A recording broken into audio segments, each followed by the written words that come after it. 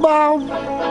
You ever want to be funny? Well, my dogs think I'm funny, Daryl. Well, I mean, you ever want to be, like, in front of an audience? Like, other than, like, squirrels, dogs, and dead peasants? Oh, shoot. From time to time, I've given it a thought or two.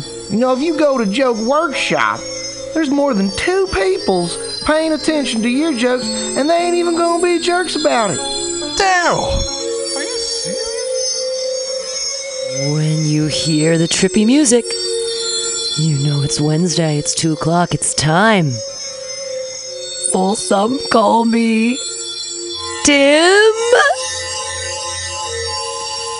The show where we talk about religion and God and gods, all kinds of important things that what makes your life have meaning. That's what we talk about here on Some Call Me Tim.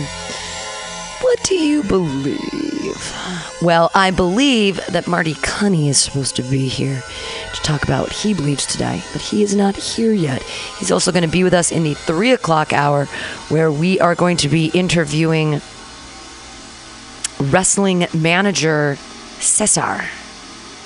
I don't know which one's his real name and which one's his fake name. I have no idea what's going to happen today. I also know nothing about the world of wrestling, but we're going to learn together what that means. I believe he is in the building this very second. There he is, the master of fun, the good time guru, Marty Cunny, everyone. Yay! Yay! You look like you just came from a Jimmy Buffett concert today. Like you're... It's not a Hawaiian shirt, all right? Yeah, there you go. You got the wife beater on. It's hot out there. It is fucking, yeah. Yeah. Wow. Well, welcome to Some Call Me Tim, the podcast where we talk about what people believe in. Where's my... You can be any... If you want to wear headphones, you can. You don't have to. I just want to make sure I'm not... You could be on that one, or you can be on the other ones, whatever you want. I just remember the first one I did with Arden, you could hear me breathing a lot. Oh, we can hear you breathing. I think, as interesting as I am. Yeah, we're going to find out what you believe in.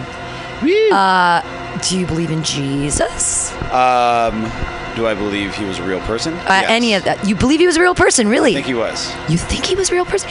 You can turn around, you can say hi to Sparkle Jesus right there. That's a real thing in our studio. Oh, love it. Is the Sparkle Jesus, who helps us all make good decisions about how many drugs to take. Oh, wonderful. Well, you got the wounds are in the wrong place, though, right? But they're on the out. I mean, they should be. The stigmata should be on the inside of his hands, but I guess the blood on the outside. Should be the wrist. Oh, the wrist, because you're right. That's how they hung him up. Yeah. They used to do it with ropes. They didn't actually put nails in everybody's hands. They just specifically hated Jesus, I guess. But they usually use ropes because the way that you actually die on the cross is from suffocation. Right. Because you stand on this little thing and they give you this little thing to put your butt on, kind of. But then when you do that, it collapses your lungs and you actually suffocate. It's kind of a horrible way to die. They hated him so much, they were like, you're not suffering enough, I'm going to stab you. Right. Stab him and then... But you believe he was a real dude? I think he was. We could throw out all the prophets if he wasn't, right? Sure. Which, but... Elijah.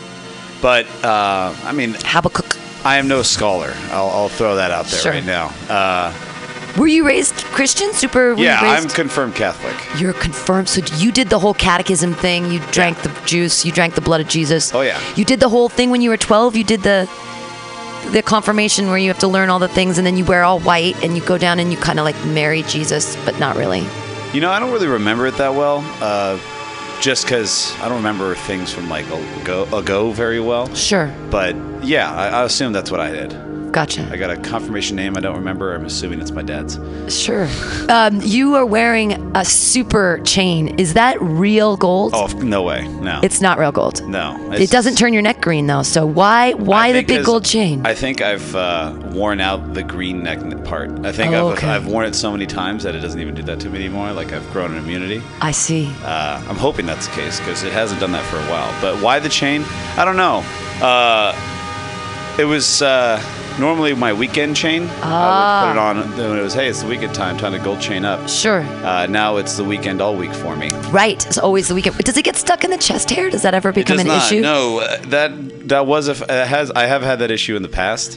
But this one is pretty solid. Nice. It was like $10 on Amazon. Which look at that. I think that's more of a state. I think that's more of the style choice I wanted to make anyway. Right, the $10 Amazon choice. Now, what you used to work, Yes. and now did you quit your job because you believed it was killing you, or did you? No, actually, my job was super. You loved your job. No, I wouldn't say I loved it. But Oh. it was lax. A lot of people hate my job because they have to work a lot, but I managed to somehow like finagle it so that I wasn't. I was a public accountant. So You're an accountant? yeah, so I was. You're a fucking accountant? I'm a CPA. You're a CPA? This is totally blowing my fucking mind. Yeah. You're a numbers guy. You sit in a room, you sit in a cubicle, and you. Actually, it's usually not a cubicle. So I audited companies.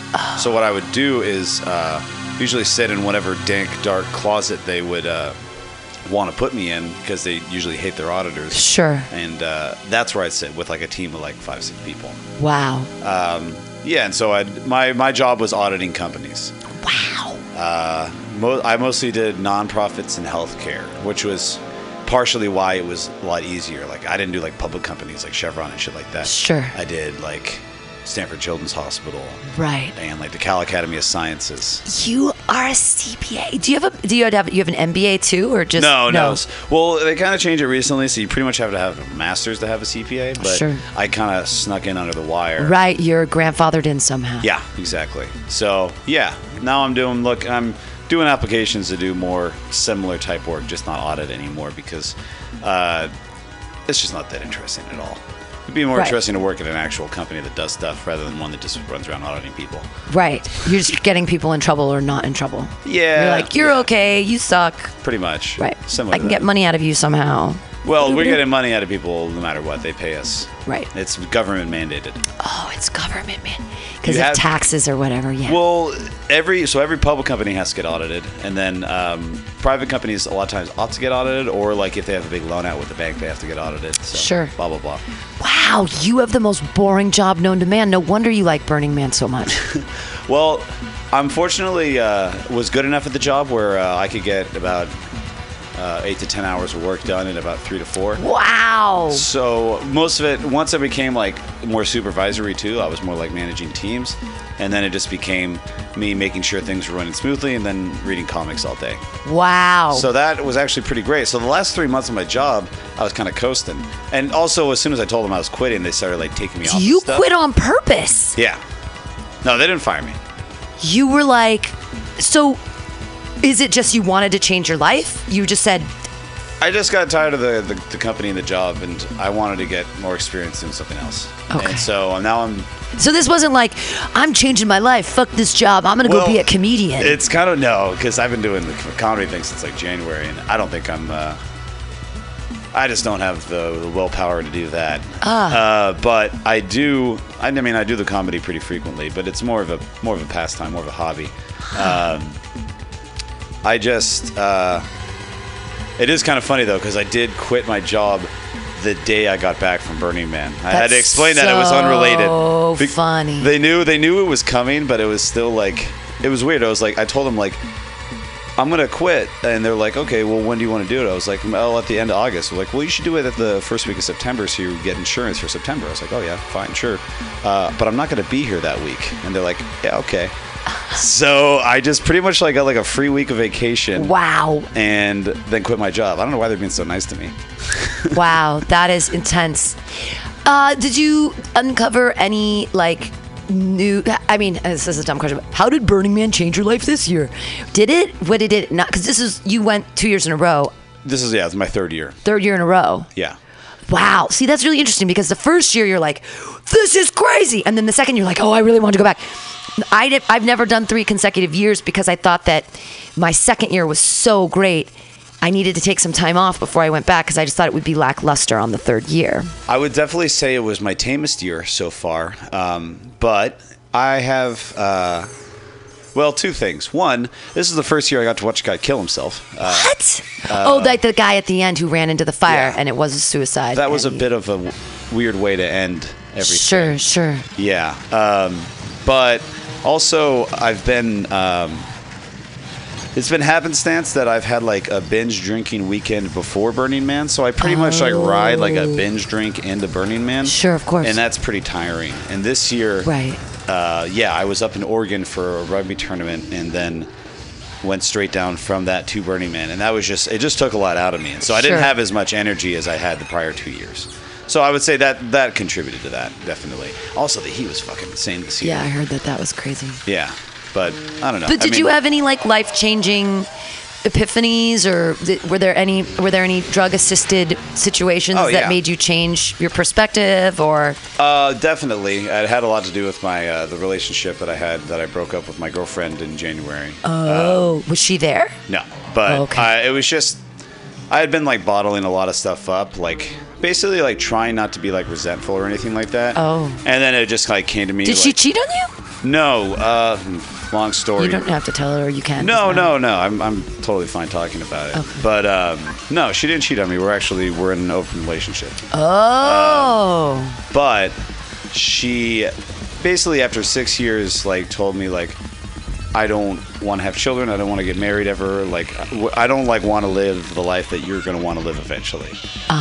And so she called it off. And I still think she was being like dishonest about some things, like blah blah blah, but for the time after that, I was just kind of trying to be to myself like, you know, don't be resentful. Like if she's being truthful, like she's right. Like this is not the right relationship going forward. Sure. But you know, you were open for 6 years. You were in an open relationship for 6 years. No, it was the open part lasted shorter. It was like for 3 years maybe. Oh, okay. But just half the relationship. Did that you felt like that worked? I mean, I'm very interested in that actually, like from a moralistic standpoint, especially since we're like, you know, a show about moralistic stuff. Like all of the monotheistic religions pretty much say one relationship, monogamy is the way to go. Yeah. And any choices outside of that are, you know, terrible or dishonest. But if you're in an open relationship and you're actually truly being honest with one another, that could be okay. But that if any bitch fucking made out with Jonathan, I would lose my fucking shit. And that's just making out, not even like, you know, doing the whole business or whatever. Yeah. And I would lose my mind. You were okay with it. You're like, yeah, she's fucking other guys. Yeah. I mean, it was just kind of like, I mean, a part of that was just kind of understanding like it's definitely a to each their own thing. Like we came to that like realization together. It's like, well, we don't care. Like we want each other to be happy as long as we trust each other that like we're still each other's primary, right? Because I mean we lived together. We were living together for like 5 years. But then what do? You bring the person over to the house, or you just do it? I mean, because it was kind of a different dynamic, right? Because I wasn't like turned on by her being over the guys, but I was just kind of like, okay, like I want you to be happy, right? And I'm not like I don't own you. Whereas she was actually way into me being with other girls. Oh. So that was, it was kind of a different dynamic that way. So would you just have lots of threesomes? Would she watch? Well, because I'm so terrible with women, no, we did not have lots of threesomes. I don't know what she was even doing with me in the first place. I mean, I did like hook up with a couple other girls, but they weren't into it. And so. Right. But, no, it wasn't really a threesome thing. It was just kind of like no, we never brought them back to our place together. We always went to someone else's place. It wasn't that frequent of a thing. Like we spent so much time together, like because we were each other's like best friends for so long. Right. Right. It was mostly just us spending time together. Yeah. And me driving other people away. Because I'm good at that. Yeah, you think? Yeah. I think that you seem to have lots of friends. I would see you as a person that drives people away. It's not like that. Like I'm not like that big an asshole, but. At first, like when people first meet me, I can be a bit obnoxious or a bit like I just assume that I treat everyone like I've known them for a long time, and sometimes that means being really offensive. Oh, what do people get offended by when you? Well, did you hear that other thing I said the other night? Like, I've been trying to work it into my stand-up, but it was like I got this really cute girl's number on Friday night after the dating show. Sure. And I was texting her back and forth like the next day, and she seemed like down to go grab a drink or something. And I was like, "Oh, well, where do you live at?" And she said, "Oh, I'm down in Daly City." And I said, "Oh, that's funny. You don't look Filipino." That's so funny. She didn't think so. She didn't think that was hilarious? She said, "No, I was offended by that last comment." I'm gonna stop talking to you, pretty much. Wow, that is so funny. Well, then you know what? Tragically, she was born without a sense of humor. So well, that's what I always tell myself fine. in my head. It's like, well, you know what? Like, no, that was funny. If people don't like that's it, then funny. it's probably wasn't gonna work out anyways, right? It's very funny. But she's that PC. Give me a fucking break. Yeah, I just never really got used to the whole like. I don't know. It seems to me like the game that like hitting on girls or hitting on anybody is the game that you play is you act normal enough to like be around and then you let the weird out. I've just always been myself, but I've never internet dated. So, yeah. And I had the roughest time. I mean, I always had a rough time with men just because I'm honest. I'd be like, and my friends would be like, you have to act hard to get. You can't just be all out there. And I'm like, fuck that. If I want to make out with a guy at a party, I'm going to fucking do it. I'm going to push him up against a wall and be like, I think you're cute. And if that turns you off, well, then you probably don't want to be with me anyway. Yeah. And, you know, I'll ask you this after. First, I'm going to tell you that this is the creepiest, most inappropriate thing I ever did with a dude. I broke into his house and I brought... That's a good start. Yeah. I broke into his house. Did you know him before? Yeah. We were dating. Good. But I broke into his house. Oh, you were dating. Okay. We were dating. But we broke into his house when I knew he was at class because he was living on campus. And I brought over all the ingredients to bake fresh cookies. Then I made cookies in his kitchen, cleaned everything up, and left warm cookies on the counter. So when he got home, he was like, hey, roommates, what's going on? Who made the motherfucking cookies? And they're like, what? No, it wasn't any. And he was like, what? And then, like, later I was like, yeah, I made you cookies. And he's like, how'd you get in? Well, I'm like, well, your window, I took off the screen and I went in through the window. And he was like, this isn't happening anymore. How long were you dating him for? Oh, maybe like 2 weeks. Okay, there we go. It was college. I wanted to break in and make him some cookies. I thought I was being cute. Well, again, if he didn't like that, he probably wasn't going to like you. Yeah, did not like the breaking in the cookies. What's the weirdest, creepiest thing you've done to turn off a lady? Where she's been like, besides the Filipino contest. You've heard me tell the fisting story where I told a woman when my arm was in a sling. Oh. And a woman asked me, how'd you do that? I said, I did it fisting your mom. Also very funny. I know that she thought it was funny, but she was with a friend and she was like, I've been also working this in my stand-up. Basically like the me getting turned down stand-up routine. And it works better with the hair when you had the long hair. I know. I look too normal now. You look pretty normal. Me with the long hair, like wearing like a Letterman jacket. Yeah. Let me set the scene here. Yeah. Looking like I get... was called like either a horse fucker or a pedophile. You looked like a substitute. Time. You looked like a summer school substitute teacher. Yeah. That's what I would say that looked, if I was to guess your profession, I'd be like, oh, you're a substitute teacher for summer school. Like I was teaching CCD on court order. Yeah. And so I was at La Rocca's, great bar down in North Beach, and I was very, very drunk, and I was wearing wearing my Letterman jacket. I was out with my rugby friends, and I'm talking to these girls who were tourists at the bar. They're from like North Carolina or something, and that bar randomly catches a lot of tourists because they're coming up from the wharf, right? Right.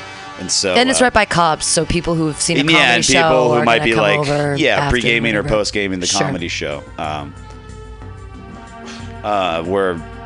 So I'm talking to these women. They're nice. They're like maybe in their 30s, are very attractive, and they were into me because I was across the bar singing. I'm in the corner watching you kiss her. Oh. I don't know what that song is, but it's I wish Robin. it was... Robin. Anyways, it's like a girl power song. Okay. And so I was singing that across the bar, and they were like singing across me. And so we started like struck up a conversation. They were like, still into talking to me, and at one point they asked me, I've got my arm in a sling. I said, how'd you do that? I said, I did it fisting your mom. And they were just like, what the fuck? And so I was like, all right, sorry.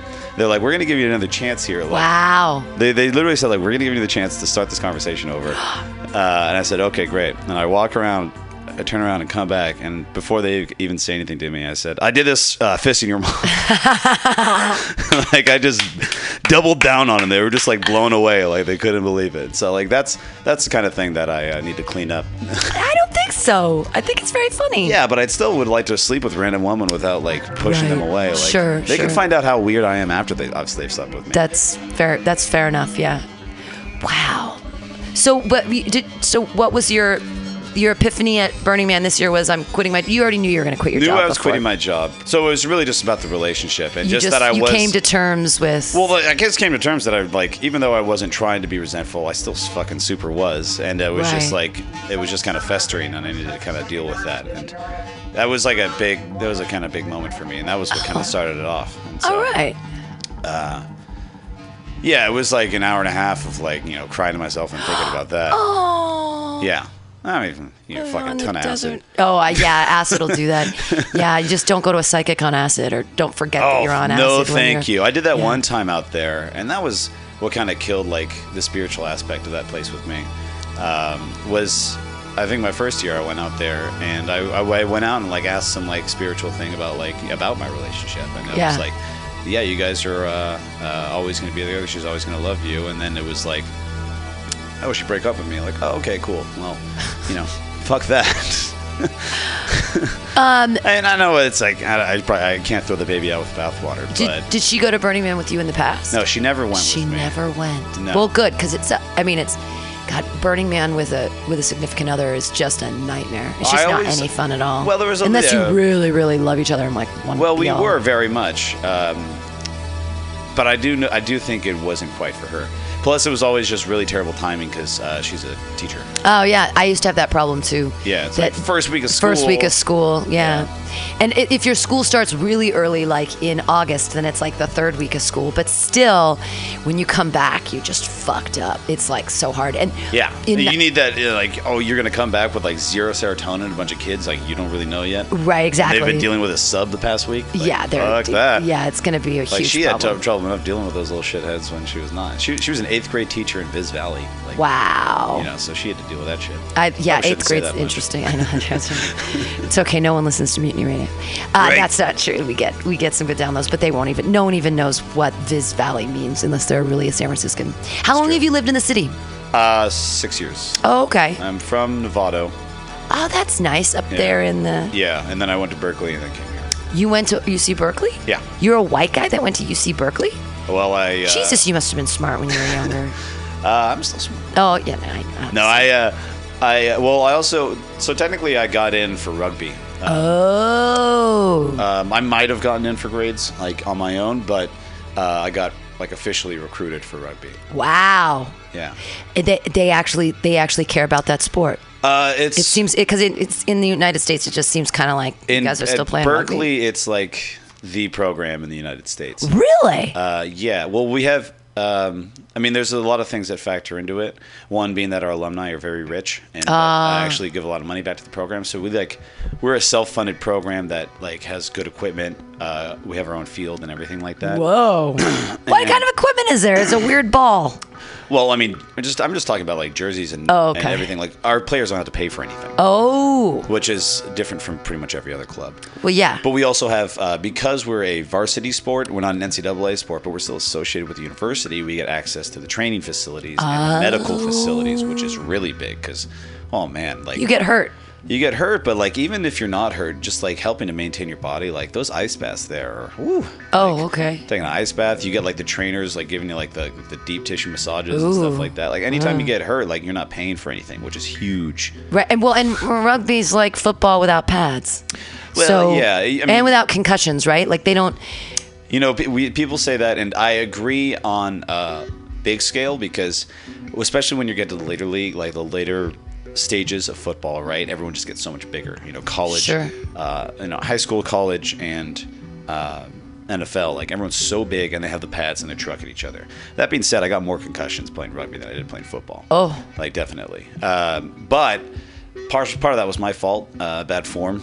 If you do everything right, you really mostly shouldn't get it, but there's still things that happen. Have you ever talked to Matthew Quirk about? He plays rugby. Yeah, I've talked to him a little bit about it. Yeah, and there's another guy. He used to do comedy, Johnny Isaacs. He does rugby, but he plays on a gay rugby team. They're all gay. The Fog. Yeah, they actually started. Cool. One of the founding members was an ex-Cal player, the guy who was on United '93, Mark Bingham. All right. Yeah. Well, we do you still play? Yeah.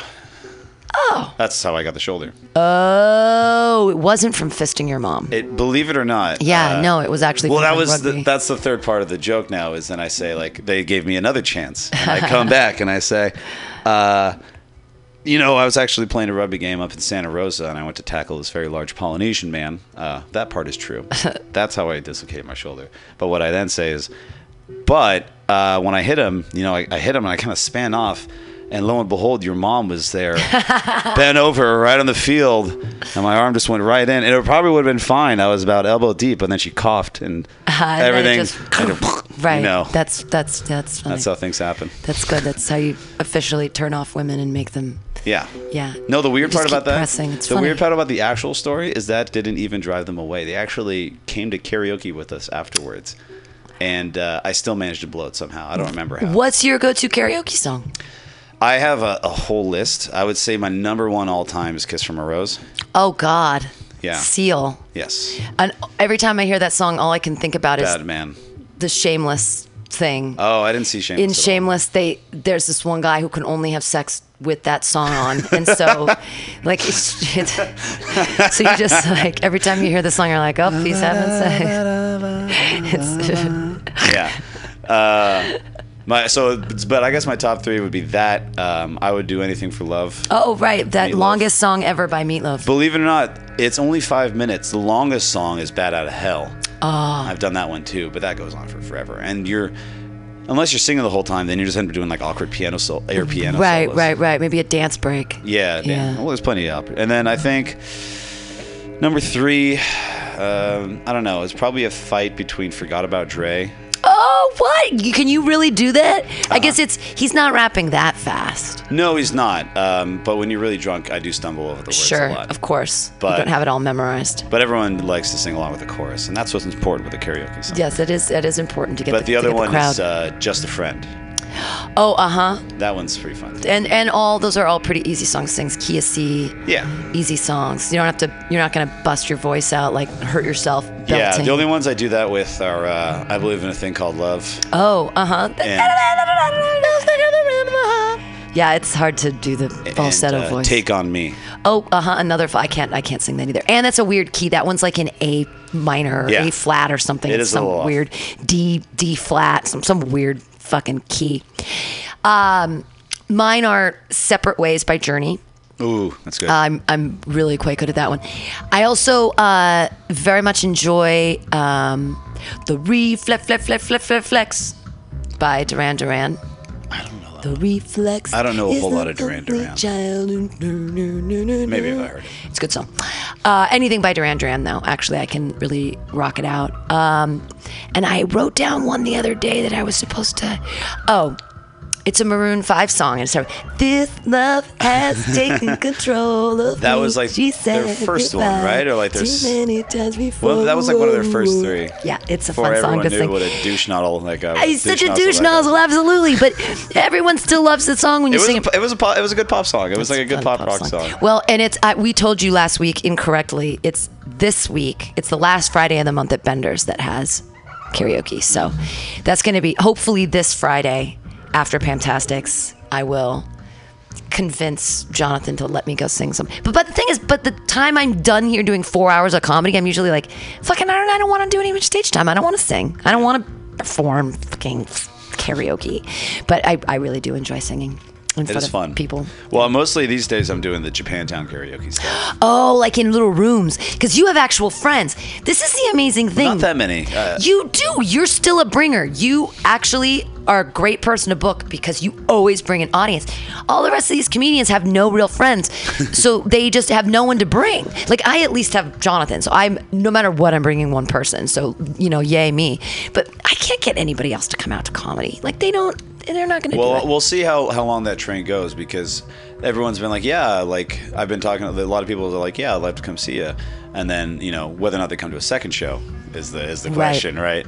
But I mean, I grew up here. I know a lot of people between rugby and Cal, which has a lot of people here. Sure. And then my family is really big too, and they're all from San Francisco. Oh, that's so nice. You have support. Yeah. So I mean, I can always probably count on a couple people, but we'll see how long that lasts. It's amazing. So I've been doing the comedy for 6 years now, and there's nobody left. There's nobody. Like everyone knows. They're like, yeah, where like I'm at the bar. It's 5:30. Like, where are you going? I'm like, just like every Monday and every Friday, going to those shows that I run that you're always invited to. Come on by. Yeah. Come on by. Come listen to some comedy. They're like, nah. I'm gonna try to bribe them, give them weed, food, or what's your favorite drug? Probably acid. I mean, I probably most frequently drink and smoke, obviously. Yeah, sure. I try to not too frequently do acid just because I like to save that feeling a little bit. Sure. I do a decent amount of Molly. Shrooms are fun, but I feel like I like acid better than shrooms, and acid's kind of easier. Really? Yeah. I think shrooms are a lot easier than acid. Yeah. Just because I'm such a lightweight. Like I'm like microdose shrooms now. It's super easy, and I can have a really fun time without like drooling on myself. Yeah, microdosing acid's a little trickier. Right. Well, I put it into a water bottle and then I drink it over time, but I still get pretty high. And if I take I'll take a hit and put it in a water bottle and drink it over time, and then I can kind of handle it. But if I take a whole hit at once, I mean, I'm like, I can't see, everything gets confusing. I'm like, blah, blah, blah. Like I can't talk for a while. I've taken a lot of acid in my days, and I don't know if it's that it reawakens the old acid inside me, or if I just at this point am too old. We need more research. Yeah, I just don't understand why I get so fucking high off one hit. Same thing with Molly. I can only take it. If I have to take it a quarter, whatever somebody gives me, I divide that in fourths, and I take it a fourth at a time. Because if I take a whole pill of something, I'm gonna be a gibbering mess. Well, mostly Molly these days, I've just been getting the baggies and just kind of casually dipping. Because unless you're at like a 2-hour, 3-hour concert, it's like it's kind of annoying to like take a pill and then you're just like fucking rolling like a motherfucker for like 3 hours, and then like you kind of chasing that dragon after that. Sure. And then you don't want it to be doing that. So. Well, and you can't once you have taken a certain amount, you burn out your serotonin. You're fresh out of serotonin. Yeah, you can't. Fine. That was the problem. That's what I'm saying. Like chasing the dragon, like you're not going to get that rollback. Yeah. The first year I went to Burning Man in 2002, we did not understand about burning out your receptors. So there was a night where we took. Like, what the fuck? Yeah, exactly. So the problem was at the beginning of the week we took Molly and acid together, and it was great. Yes. But then the next night we all tried to take Molly again, and the night before I was like having to take little bits, but then all of a sudden I'm on 2 hits, and I'm like, I'm not. My friend took 3.5 hits, and we're like, what's going on? What's going on?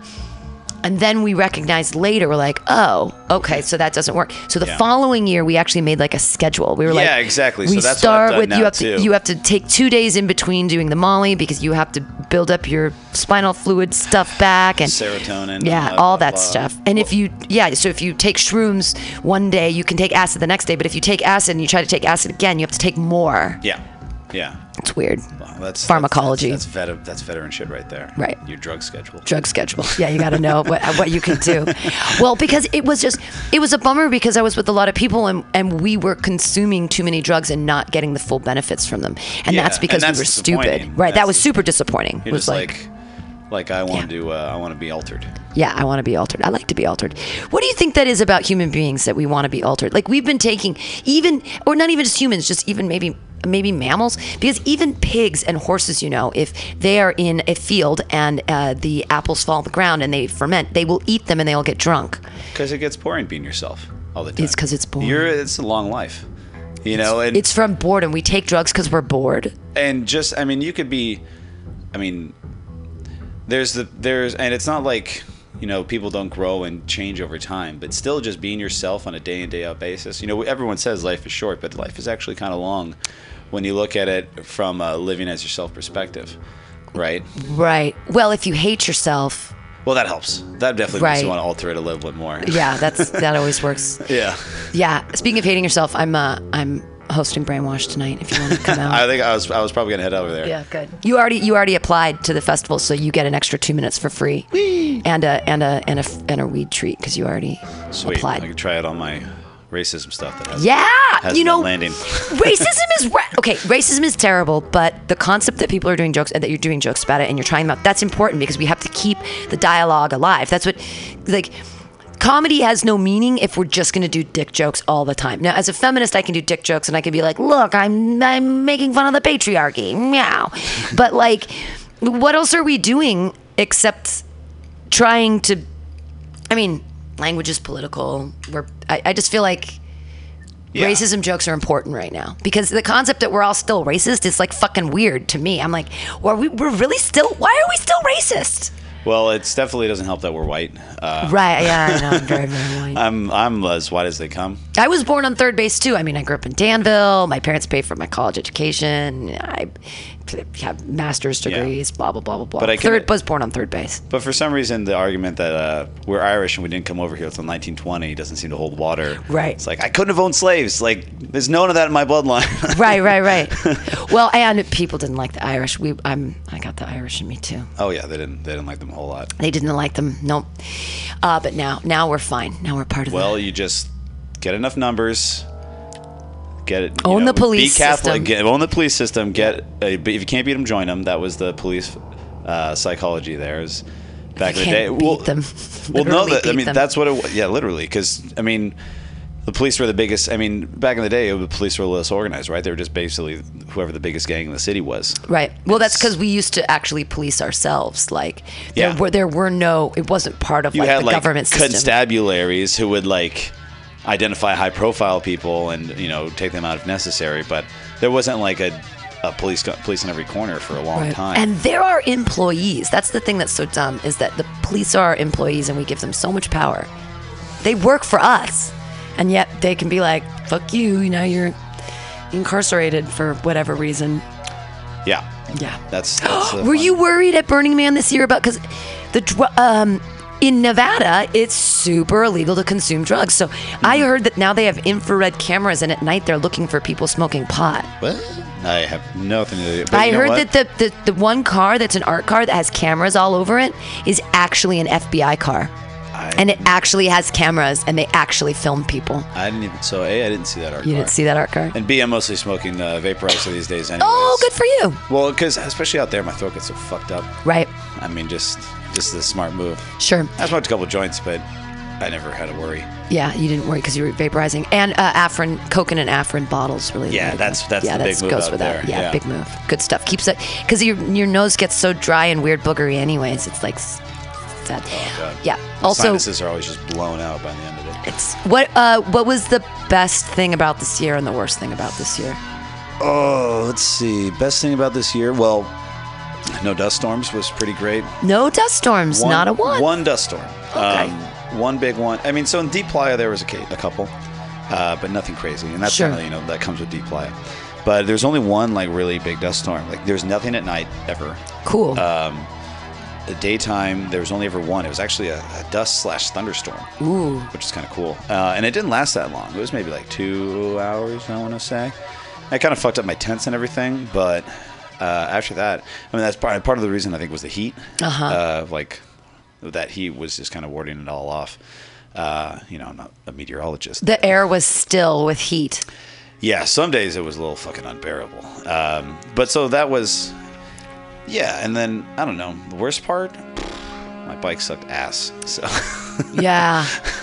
Trying to get around, at some point I was just kind of like, fuck this. Like, yeah. I'm just going to bar hop on 9 o'clock because I was at like 9:15. Yeah, but one year, my buddy and I, we only had one bike between the two of us, and we should have just not even brought a bike. Yeah.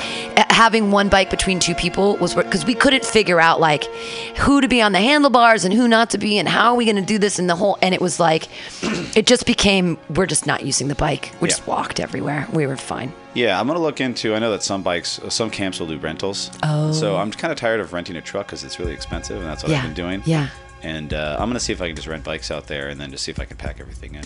Yeah. But at the same time... Well, you take that big bus. That's what the kids are doing now. The bird bus? They take the bird bus. It's hard to get those tickets. And, I don't like... I appreciate a little flexibility. Sure. Although I don't appreciate almost crashing my car when I'm driving home and fucking seeing things. It is right. And I was so dumb. In 2007, I was so dumb. It took us so long to get out. But I decided while I was waiting, because it took us like 12 hours to get out of there, I decided to suck on a pot lozenge, and I was just like going whatever. And then we actually started moving, and I'm like, Oh, fuck. shit. Yeah. Now I'm super high, and I'm driving this huge truck, and it was scary. And we were driving back to San Diego, and it was really far, Oh, shit. and I'm You just like, fucking go to San. That's different. right. So I'm just going back to San Francisco. Right. So we finally get out of the area. It took like 12 hours. Like slept in the car as we're trying to get out. It's Monday or whatever. And we finally get on the real road.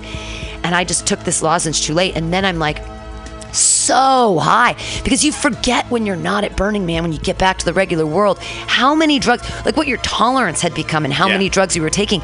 And you don't even feel it when you're out there sometimes. It's like, oh, I'm super high. Oh, okay. I mean, just by day 7 of anything, you're going to be normalized. Day 7 of binge drinking, you're going to, drunk is going to be the normal thing, right? Right. And that's essentially what's happening out there, too. I don't think I was sober for a second. Yeah, no, of course.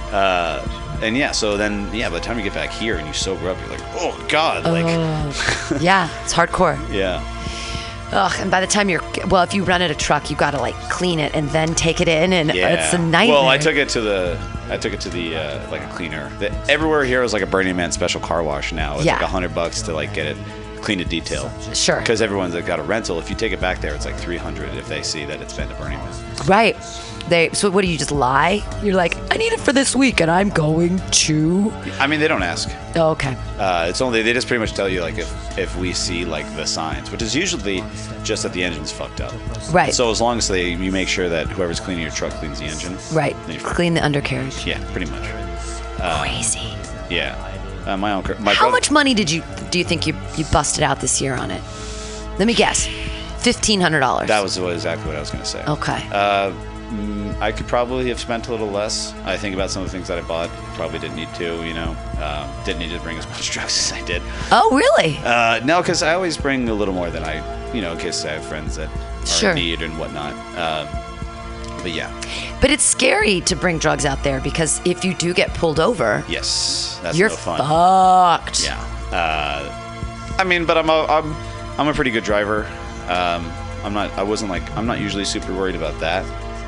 But I do know plenty of people that have gotten, Yeah, super busted. Because if the cops see that you if you've done anything wrong, they want to pull you over because they're like, this person's been to Burning Man. Like the signs are so obvious. Yeah, and you're doing like 11 and a 10 on the way in there, right? Right. That's your most dangerous stretch. Sure. But luckily, the truck usually has cruise control, so I'm not like speeding. I'm just like, just chill. Just chill. Like I'd rather get home without a citation. Right. Or misdemeanor or fucking probably felony. Felony, yeah. Based on what I'm carrying around. Sure.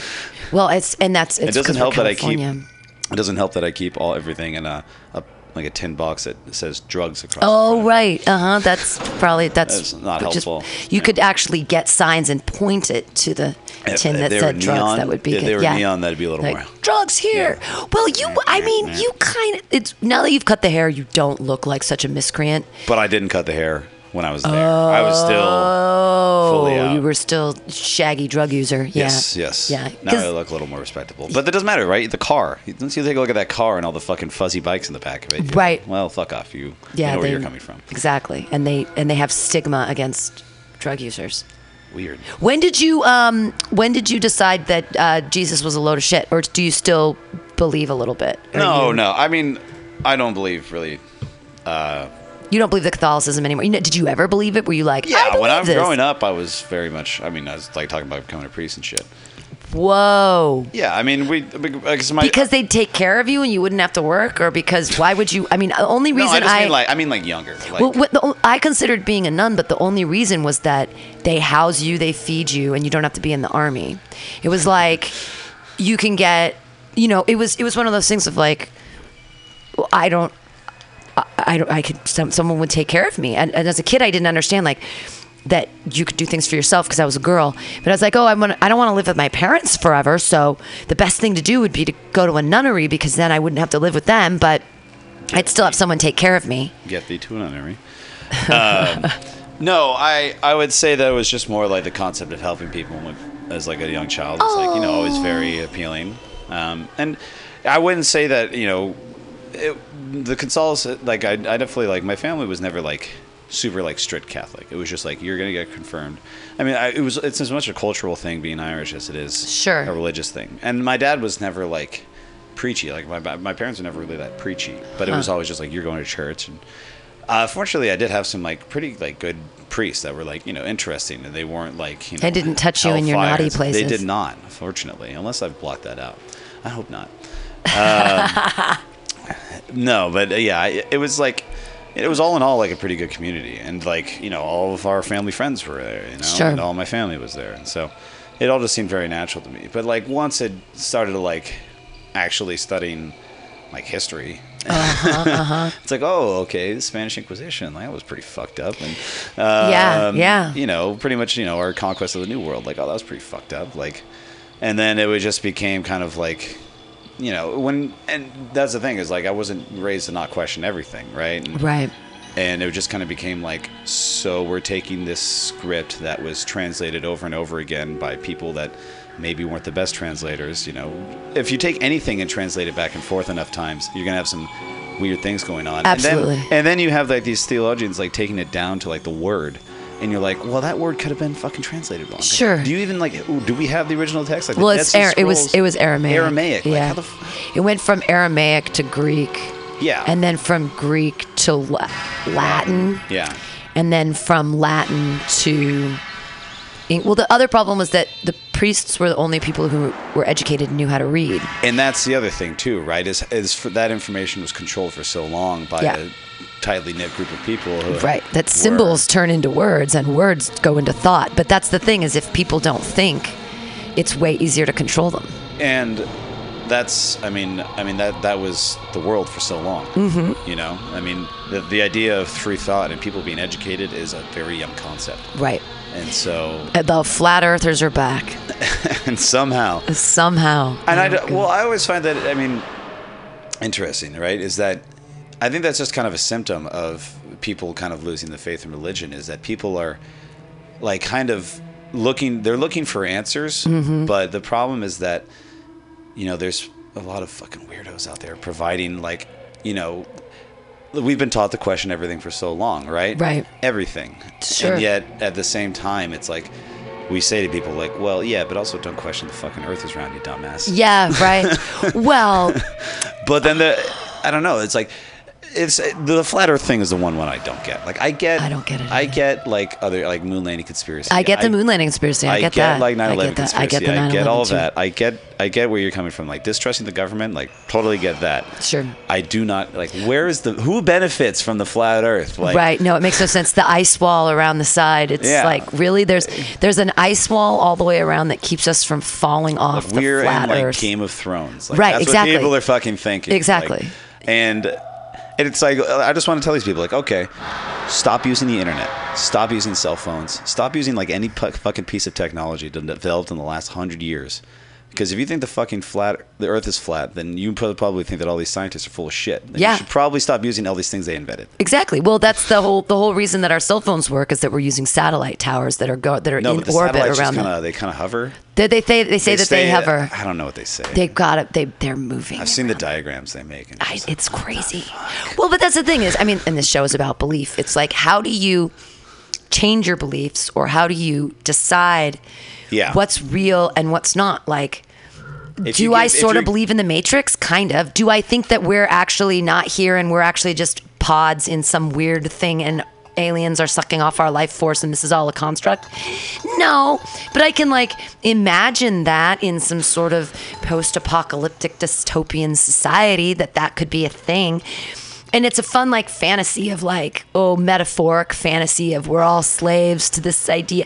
But I don't really think that the Matrix is real. But that's kind of like, it's just kind of it's kind of a place, right, where you start with something and then something reasonable. And in this case, where if you're talking about the Matrix, right, then you're talking about like the idea that consciousness is like entirely a human construct, and that like reality as we know it is entirely a human construct because it's based on what we have in our heads and it's based on what's being formed in our brains by whatever, right? And that it's the world is just we all see the world as we understand it, not as it is, right? The time is a construct. And then stuff. You know, people can go from there to something else completely like wackadoodle, but like you can see like where they came from, right? Like they have a base level that is just like, okay, like I kind of get that. Well, and that's where, I mean, Jesus gets kind of wackadoodle for me, because it's like we make him into a symbol, and we say, we zombify him and say, eat my flesh, drink my blood, it will make you pure. And that's like I could see a child not understanding what was happening and kind of becoming sort of a serial killer about it, right? And like chopping people up and being like I'm drinking their blood and I'm eating their body. It's in sacrament of Christ. Like that could be, but it's contextually, how do we know what are symbols and what aren't? And how do we judge? I mean, in kids these days with everything, what is real and what's not? If it tells you on your phone, does that mean it's real? Yeah, and we're kind of moving into a whole new era where we're going to have no idea, like, how they're interacting in the world, right? Idea. Oh, my God. This is... The children, with all of their access to technology, it's so scary. It's like... And they don't even know when... They don't know the difference. They don't know what a leap it's been in the past 15 years. Yeah. Like, just being able to access the internet, like... Immediately. Like, yeah, like... oh, I wanted information. Think. There, I'm connected. My connection's so slow. It's like, dude, you have no idea. You don't know 56K. You don't know trying to watch porn on 56K. Was it loads line by line? You're like, oh, I got a nipple. I got a nipple. Yeah, it's the oldie days. Yeah. Now, these kids, they have access to all the porn. It's like, how are they going to make good decisions about their lives when they have all the porn? Yeah. I can barely do it. All the porn. But imagine being a 12-year-old boy and being like, you don't just have like Playboy or fucking, Victoria's Secret catalogs. You have all the porn. Yeah. You've got the snuff porn. You've got the sad porn. You've got the heroin porn. You don't have to order it from like Russia anymore. No. You can just go on the internet and find it. Yeah. It's really easy. It's all their little phones. And then there's terrible people that... This one guy, he looked at his daughter's phone, and he hadn't looked at her phone before. And this guy had been texting her. He found her in some room or something, some chat room or some kind of thing. And he's texting her these terrible things. He's like, do you masturbate? All these weird, creepy things about like, do you make out? She's like, what's that? He's like, it's when a guy sticks his tongue inside your pussy. And she's like, and she's 11. She's reading this up. And the dad, he posted all of it on Facebook, and he's like, please check your children's phones. Yeah. How about don't give your 11-year-old a fucking iPhone, you fucking stupid parents? What does even child of 11 years old need a phone? They can, if there's an emergency, they can ask an adult to call 911. But they want it. But they want it to do what?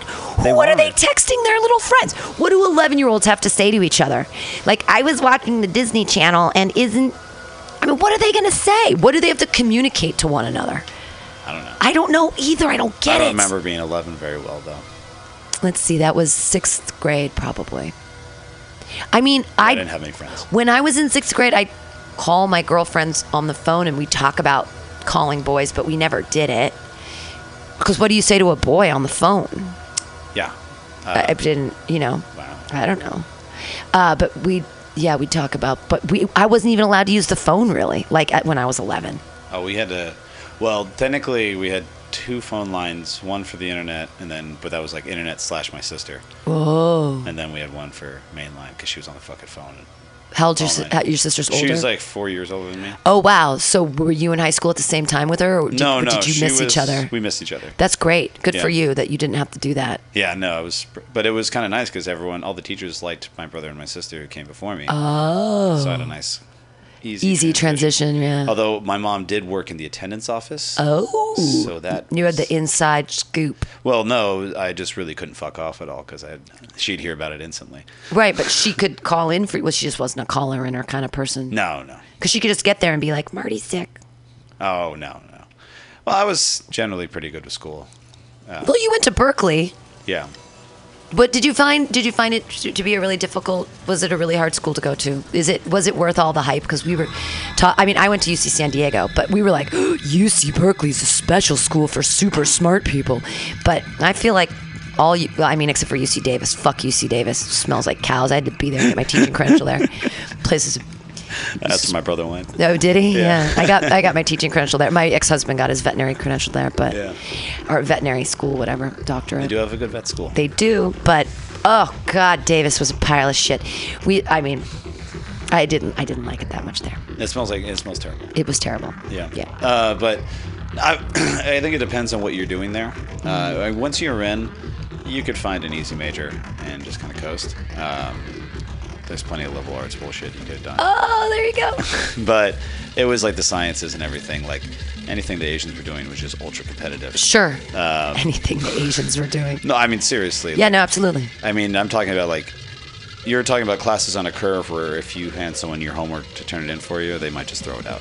Oh, because they're like, aha, it helps my grade. Because this is my section. Like this is where my grade comes from. Oh, that's just morally wrong. Yeah, and I ended up doing economics, which there was never an issue for me, and having to run into people like that. And fortunately, like I'm obviously numbers interested, and so economics was interesting for me, and so it wasn't like super easy, but it wasn't super hard either. The only like really hard classes were like the really heavy like statistics ones, because that's just like I had to take a statistics class. At UC San Diego you have to take certain core things, blah blah blah, and I had failed calculus, and I was like, I had to change my major because I was like, I'm never going to pass calculus.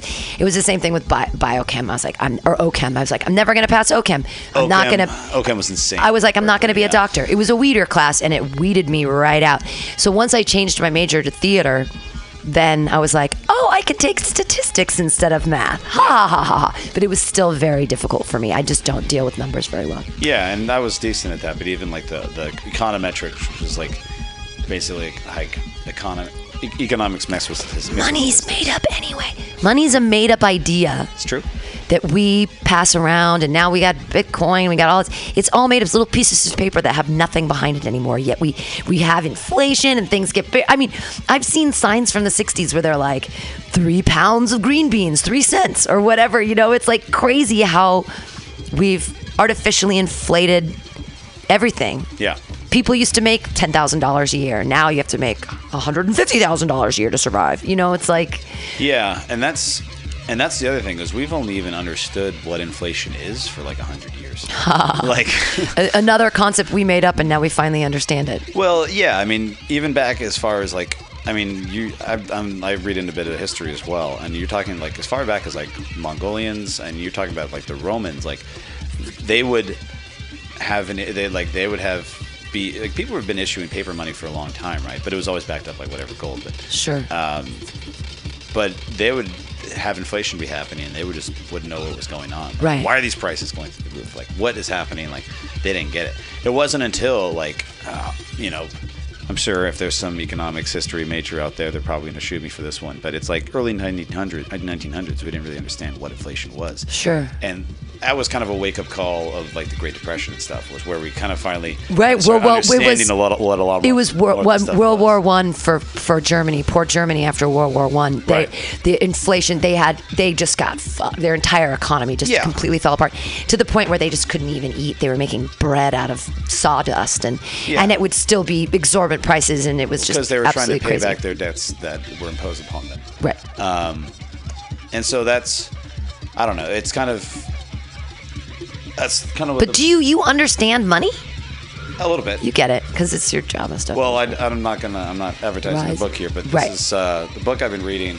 It's very dry, incredibly dry. I do not recommend it for anybody that's like pleasure reading. It's called The Rise and Fall of the Great Powers by Paul Kennedy. But it's basically like, it starts at like the 1500s and kind of explains on an economic / military basis, like the progression of like the powerful nations of the past like 600 years. So China and a lot of that. China, Japan, Russia, and just kind of a general sense of Europe, because it kind of bounced around a lot in Europe. Right, they're changing. We're still changing. Still changing. What are they called? Boundaries, demarcations of, But when I was little, there wasn't a fucking Bosnia. You know what I mean? There was the Yugoslavia. There wasn't even Czech Republic. There was Czechoslovakia. Right. Yeah. it's people. We think of like, a lot of people think of countries as like, oh yeah, here's the countries, like this is where they are. It's like, no, like most of these have been around for, I mean, a lot less than the United States has been for. Like Germany has been around for less than the United States. And look at Israel's only been around since 1942. India has been around for a lot less than the United States. Right, yeah.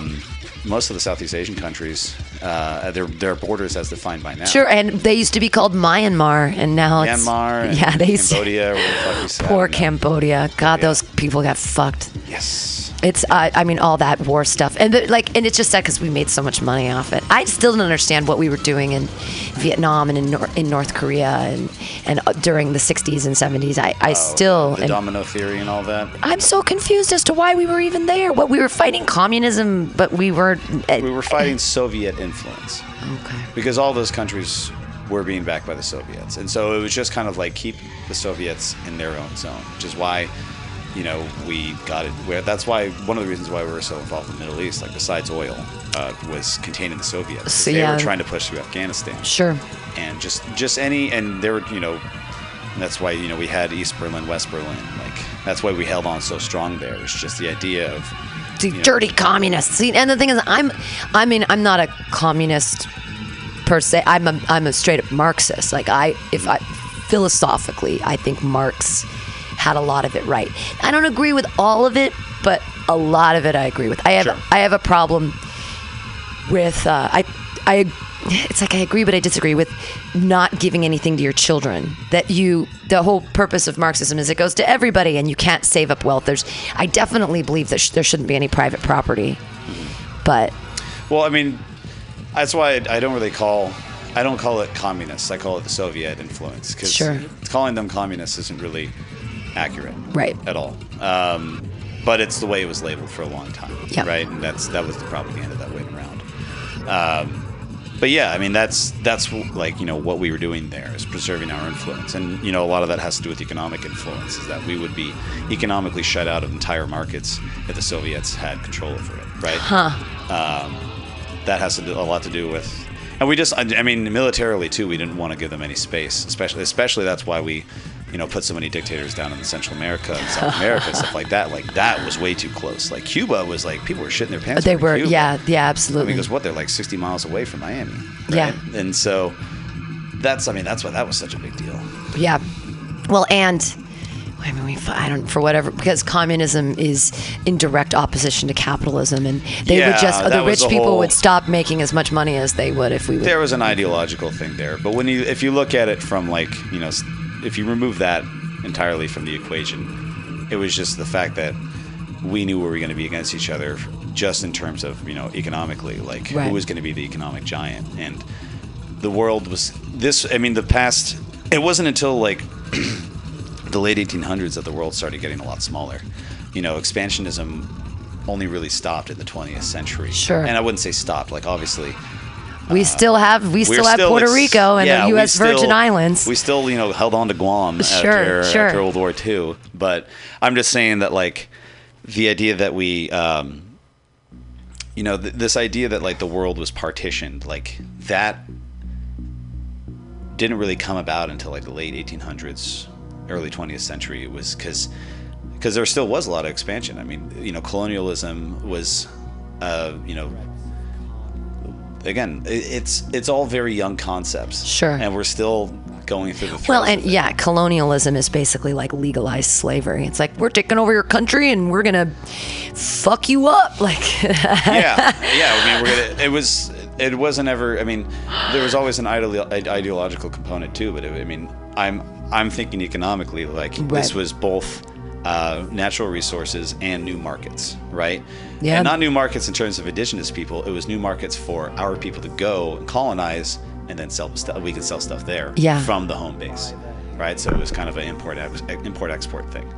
And that was the best. It was kind of like what do you call it? National vertical integration. Oh. Because when you know what I mean by vertical integration, right? It's when you own. You would say, like, if I made cigarettes, like I own the tobacco fields, I own the processing plant, I own the stores that sell the cigarettes. Sure. Like, I own everything from beginning to end, and that was kind of national vertical integration. It's like we own the resources, sure. We own the processing place, we even own the market where the resources are going, Right. And so, it's only one step away from owning the people. Yeah, pretty much. But you own the labor. Well, they own most of the labor. Right, so, right. Yeah. It's all labor. Yeah. It's all labor. Well, this has been an amazing SomeCallMeTim. We're going to take a break, and hopefully soon our wrestling guy will be here, and we're going to talk about wrestling. It's going to be amazing. Marty Cunny. The colonial implications of wrestling. Colonial implications of wrestling. We should come up with some weird wrestling names. But we'll be right back here on SomeCallMeTim. Which is good.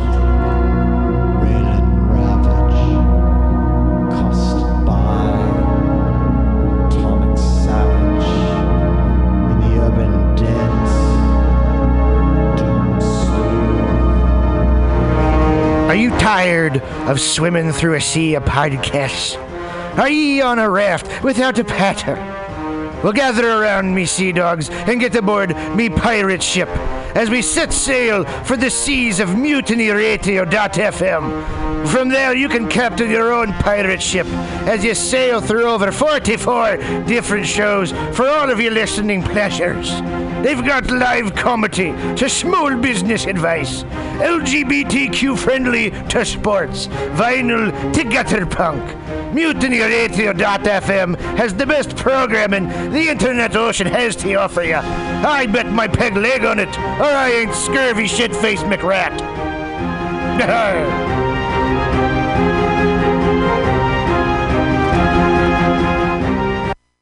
Let's watch a full-length movie on YouTube with Michael Spiegelman. I'm Michael Spiegelman. And I am Carl Not Spiegelman. Join us every Sunday, 2 to 4 p.m. Pacific Standard Time on MutinyRadio.fm for Let's watch a full-length movie on YouTube. We watch the best movies that aren't they good? Well, they're chosen by Here's you. his theme song again. Bye. Okay, bye. Watch a full-length movie on YouTube with Michael Spiegelman.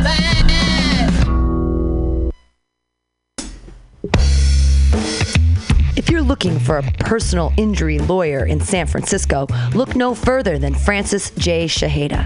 Mr. Shaheda did an amazing job with my case.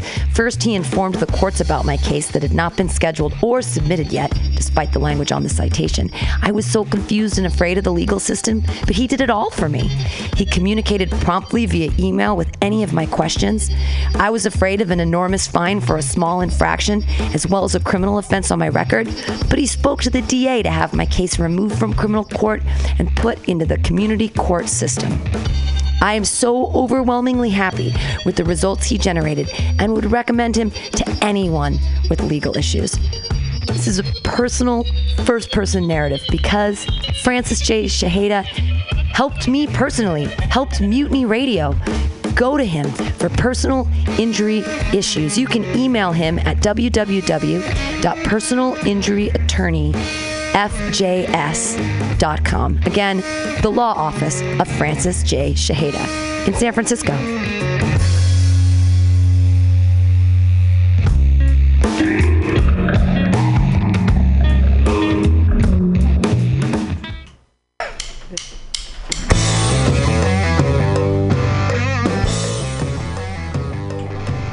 Do you need an awesome and underground space for an event? Look no further than MutinyRadio.fm. Our 30-seat flexible space can accommodate your acoustic band, birthday party, comedy show, dance party, karaoke super fun, theater event, fundraiser. If you think it, we can do it. You run the door and promotion, we run the sound, space, and podcast. Rentals available Thursday, Saturday, and Sunday from 8 to 10 at Mutiny Radio FM's performance space at 2781 21st Street in the Deep Mission at 21st in Florida. Contact Pam at pamsadai@hotmail.com for more options and booking dates. Incredible socialist prices so you can be creative in a free speech space without breaking the bank. That's Mutiny Radio Rentals every Thursday, Saturday, and Sunday from 8 to 10. Book your event now. Trying to hurt me, but boy, how it burns me whenever she touches me. And oh, I feel so lucky. October 6th, come join us at Pamtastic's Comedy Clubhouse for Johan Miranda, headlining 50 minutes, Opening sets by Amy Bebo, Clay Newman, and Pam Benjamin. Don't miss this incredible headliner for only $10. Friday, October 6th at 8 p.m. Buy your tickets now on Eventbrite. Check us out on Facebook. Like all those comics, and please come support Pamtastic's Comedy Clubhouse every Friday at 8 o'clock.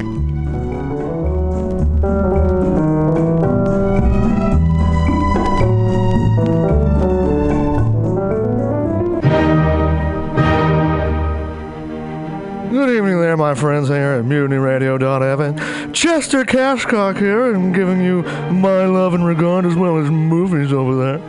And I just wanted to let you guys know that anytime I go swimming in my vault of rare coins and piles of filthy cash, I can't help but listen to Pamtastic's Comedy Clubhouse every Friday from 8 to 10 p.m. I mean, if anyone who knows anything about comedy knows that Pamtastic's books the best of San Francisco and beyond's underground comics.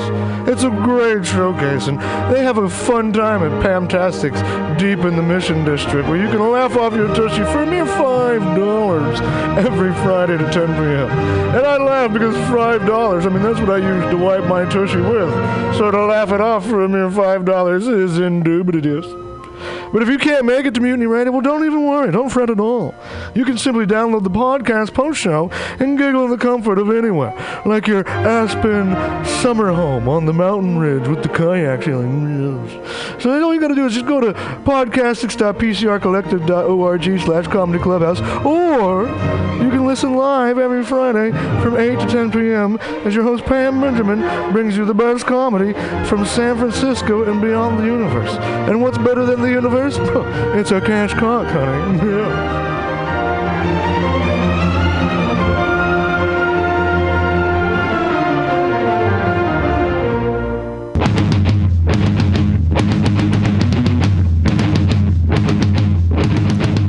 Are you a stand-up comedian?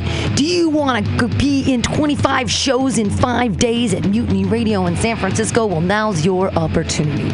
Apply now for the Spark Presents 3rd Annual Mutiny Radio Comedy Festival, March 1st through 5th. That's 25 shows in 5 days featuring 40 comics from out of town, and one of those comedians could be you. Go to our website, www.mutinyradio.fm, and click on the submission form. Apply for the Spark Presents 3rd Annual Mutiny Radio Comedy Festival. It's only $10, and you can apply right now through November 30th for 25 shows during 5 days, all streaming live, all podcast posts, all Mutiny Radio, all the time. The 3rd Annual Spark Presents Mutiny Radio Comedy Festival 2018. Apply now.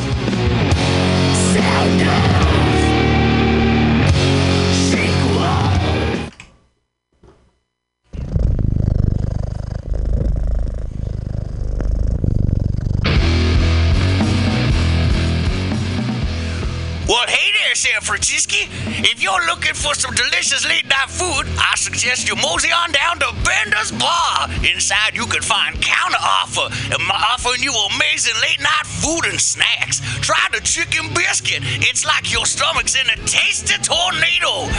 They have exceptionally great daily ground sustainable burgers with sides of tater tots, grilled asparagus, and delicious zucchini, and creamy-licious mac and cheese. You like tacos? They got them. And from the specials, very deep fried fish sandwich to a stoner burger with a donut bun. What are those crazy potheads gonna come up with next? Go to the counter offer inside of Bender's Bar at 800 South Van Ness Avenue, San Francisco. It's located between 19th Street and 20th Street in the Mission District. Open 7 nights a week from 5 to 10 p.m. or later. Counter offer, son.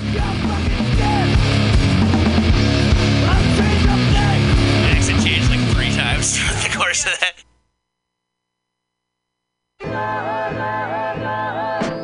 Safe sex is more than just avoiding STIs and pregnancy. No matter what you're into, make sure that you and those around you feel safe, comfortable, and are having a good time. This public service announcement is brought to you by your friends at Mutiny Radio. Billy Bob, you ever want to be funny? Well, my dogs think I'm funny, Daryl. Well, I mean, you ever want to be, like, in front of an audience? Like, other than, like, squirrels, dogs, and dead peasants?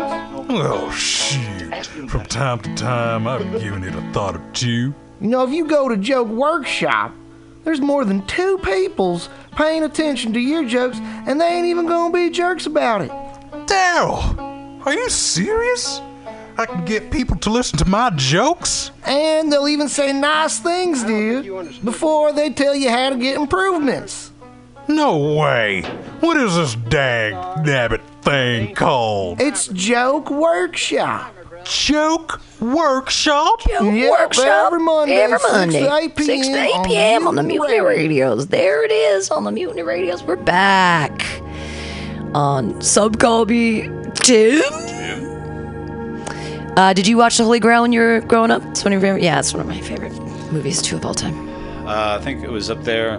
We had a VCR rotation going between that and I think Terminator 2, Predator, and Tommy Boy. Oh wow, Tommy! That was Jonathan's one of his favorite movies of all time is Tommy Boy. Yeah, he has like the whole thing memorized. Yeah, that's it.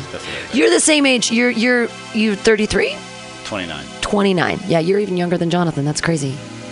You're so young. My age was skewed by my previous appearance. By what? Like by what I was wearing. Oh, right. We thought you were older because you looked like an old pedophile. Exactly. Yeah, absolutely. Yeah. Wow, you're only 29. Yeah, just turned 29 at the end of last month. That's crazy. Yeah. Are you freaking out about 30? Is that something that makes you nervous, or are you just like, whatever, I don't give a fuck? I don't know. Same old. I don't gotta worry about my eggs drying up. So. Right. So you mentioned it earlier that your ex-girlfriend said she didn't want to have kids, and are you looking for this bougie lifestyle? Are you gonna let go of all this fun guru master fun time guy, and are you planning on settling down? Is that like a thing that you're? I mean, do you believe in that American party line, the American dream, where you find a wife and you move to Danville and get a house and fuck that. No. And get boring and take the kids to school and party on the weekend? Ideally, I'll find a rich woman. Oh. Yeah, that's right. That's the best plan right now. Rich woman who owns a house in San Francisco, and then we'll go from there. Well, I might. The thing is, I know an individual, but she's in her 40s. Are you willing to? Do you? I don't know. I am looking for a partner in partying as well. Right. That's how someone will probably get to know me best. Right. This partner in partying. No, that makes sense. Some people, they say, raise the bar. Some say lower the bar. I say meet at the bar. Let's all have fun at the bar. Exactly. But if you meet at the bar, then they're not necessarily like, I'm a party fun girl. I was never going to have babies. When you meet me at a bar, it's pretty obvious that that's just not, I mean, I'm lucky that in my relationship, my partner, I hate the word partner too, it's so stupid. Boyfriend is infantilizing. Partner makes me sound like I'm gay. Fucking like husband and wife is misogynistic. Say friendo. My friendo. It's another like, right? The words are, language is political and but it's somehow we only like, you have to get married, but I don't want to get married because I've already done that and it was a waste of time. But neither Jonathan or I ever want to have kids. We just want to have party fun time all the time. That's fine. Yeah, I think so too. I don't know if because I wouldn't say that I'm not like in a constant party right now either. I mean, I'm still You just seem like you are. You just play that on Facebook. Well, I guess I had this idealized picture where like I'm still doing like what I want to do, just probably on a lower scale. But I know that, we'll see how that actually turns out. Right. How many months do you have here before you have to get a job? Do you have a good like savings nest? Yeah. Fluffy thing all set up? A couple months. Couple months. Yeah. Do you like your sabbatical thus far? Are you having a good time, or are you concerned that you've got to get back in the work? No, game? I'm not concerned. I wouldn't. I mean, it's all right. I sleep a ton. Like I normally don't sleep a lot, and like midday nap thing has been kind of fun. Yeah. I love napping. I'm not like stressed or anything about it. I'm not, but I'm still like actively job seeking. Sure. I'm not like just like stepping off the gas entirely. Because again, like I was saying, like the last 3 months I worked pretty lax. Right. It wasn't like I worked myself into a coma and then like I came out of it and I'm like, oh, now I can like finally live. It's like, sure. I went on a month-long vacation. I had kind of like a half-ass July and then like a quarter-ass August, and then I went to Burning Man. Like, right. You were, but that's great. You're 29 years old. You're living your LIVIN. I am not saying that I did anything wrong. I'm just saying that like now that I'm unemployed, it's like, well, you know, what do I do with my free time? So right. You just have to burn time. I smoke a lot of pot. Yeah, I've been doing that. Do the radio station thing quite a bit. Video games. Video games, really? You don't strike me as like the lock yourself in the house, play video games kind of guy. I've done it before, definitely. I get lost in RPGs and stuff pretty easily. Really? Yeah. Especially we got a nice big TV. And I got a couple cats that dog the shit out of me. Oh, so. Cats! Yeah. That's nice. Are they your cats, or are you rooming with somebody? No, well, they were me and my ex's cats. Oh! So she couldn't take them in her new apartment. Oh, you have all the cats. I keep the cats. You kept the cats. Yeah. Wow. Which I'm fine with. I like them. Yeah, I cats had are the cats best. growing up, so. Yeah, well, and that you gotta tout that out amongst the ladies. Girls like a dude with cats. Well, have you heard my Catman stand-up bit? No, I don't think so. I just Catman. Cat dad, I guess, would be because you call a girl a crazy cat lady. Sure. I haven't heard what you call a guy as a cat dad. That's what I'm going with. And it's basically like people give you kind of a weird look when you say like I'm a cat guy, like yeah, because everyone just kind of assumes, especially a guy like me. Well, they expect you to say I love pussy. Yeah. Well, that is the lead into the joke. Right. Maybe I have heard this joke. But the point being that. Yeah, so people kind of give you a weird look. Like, I say it's kind of the equivalent look of when you tell people that when you ask people for like a phone charger and they hand you an iPhone cord and you have an Android, they're like, oh, can I get like a USB charger? Like, really? Like, you don't have an iPhone? Like that same like iPhone shitlord look is what you get when you tell people you're a cat dad. As I say, people would probably be less surprised if I told them I was gay. You don't, yeah, but you don't strike. You don't. That's you don't read. Saying. Yeah, you don't read. That's what gay I'm saying. At all. It's like you could, but anybody can be a cat person. There's such a stigma against cats. Cats are the best. Why do cats have to be for ladies? Because we like to snuggle and sit around. People assume that it means you're like a loner because you don't have this like hypersocial animal that like depends on your validation 24/7. Right. Although I pretty much morphed my cats into like dog-like things. Yeah, me too. Like I got one of them. Like pretty much like toss her around and she likes it, and. You know, they both like belly rubs. They don't scratch me. Oh, that's nice. I got it. Like I can roughhouse them. Yeah, fun. I used to play fetch with one, but just in the house. My cat he'll kind of fetch. He doesn't bring it back. Sometimes he brings it back halfway, but he doesn't bring it back all the way. Yeah. But he does high five. I taught my cat to high five because he's super food motivated. So before I give him special food, I make him high five me, and he'll look at me like, ugh. And I'm like, no, seriously, dude. Got a high five, and I put my hand up, and then finally he just reluctantly puts it up and goes, and hits it. Well, they never do anything excitedly. No, he's like. They never do anything with like a lot of energy. Yeah. It's kind of like. Yeah, unless they're like pouncing. I love the fuck out of my cat. I love cats. I can't understand that there's people that don't like cats. That happened at Comedy Day. A comedian that I'm not a big fan of. He did a bunch of cat material that I've heard before But it was funny because it's like, why did you want to piss off all the entire audience by making fun of cats? Like, you basically purposely disengendered half of your audience by saying that you hate cats. Come on. Well, I mean, I personally disengender a lot of my audience by saying I wouldn't have aborted Hitler. So. But that's an interesting concept. If you were the dad of Hitler. You wouldn't have aborted, and you knew. No.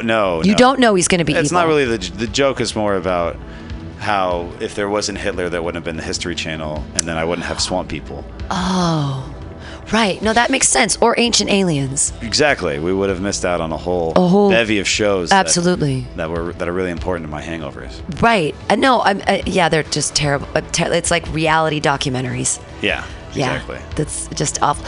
But that makes sense. So that's why you wouldn't have aborted Hitler. That's very funny. Yeah. I need to work on the delivery though, because it just turns into me. I think people lose me at saying I wouldn't have aborted Hitler. Well, you got to start with pro-choice. That's where I go. It's yeah. Like the pro-choice argument is like, well, the pro-life argument is like, would you have aborted MLK? Would you have aborted Gandhi? Like, would you have aborted Hitler? Like, would you have aborted like Osama bin Laden? And it used to be that I would go into all these terrible historical figures and talk about like, well, what if they had lived, or what if they had died, and all the bad things that would have happened if they had died. Sure. No, it's a good premise because, it's that whole butterfly effect. Exactly. But I don't know. It never really felt like people really caught on, and they didn't get you. Well, I think you're very funny. I think I get it. Yeah, but I think it probably needed more writing too. But it also turns into a very long joke, right? And that can be just too much. Yeah. I can only talk. How long can I talk about Hitler? Per show. Right. Well. And I prefer my Hitler irony joke much more. I mean, you could. I mean, I challenge you to try to talk about Hitler for a full 5 minutes. I do. Yeah, I mean, why not?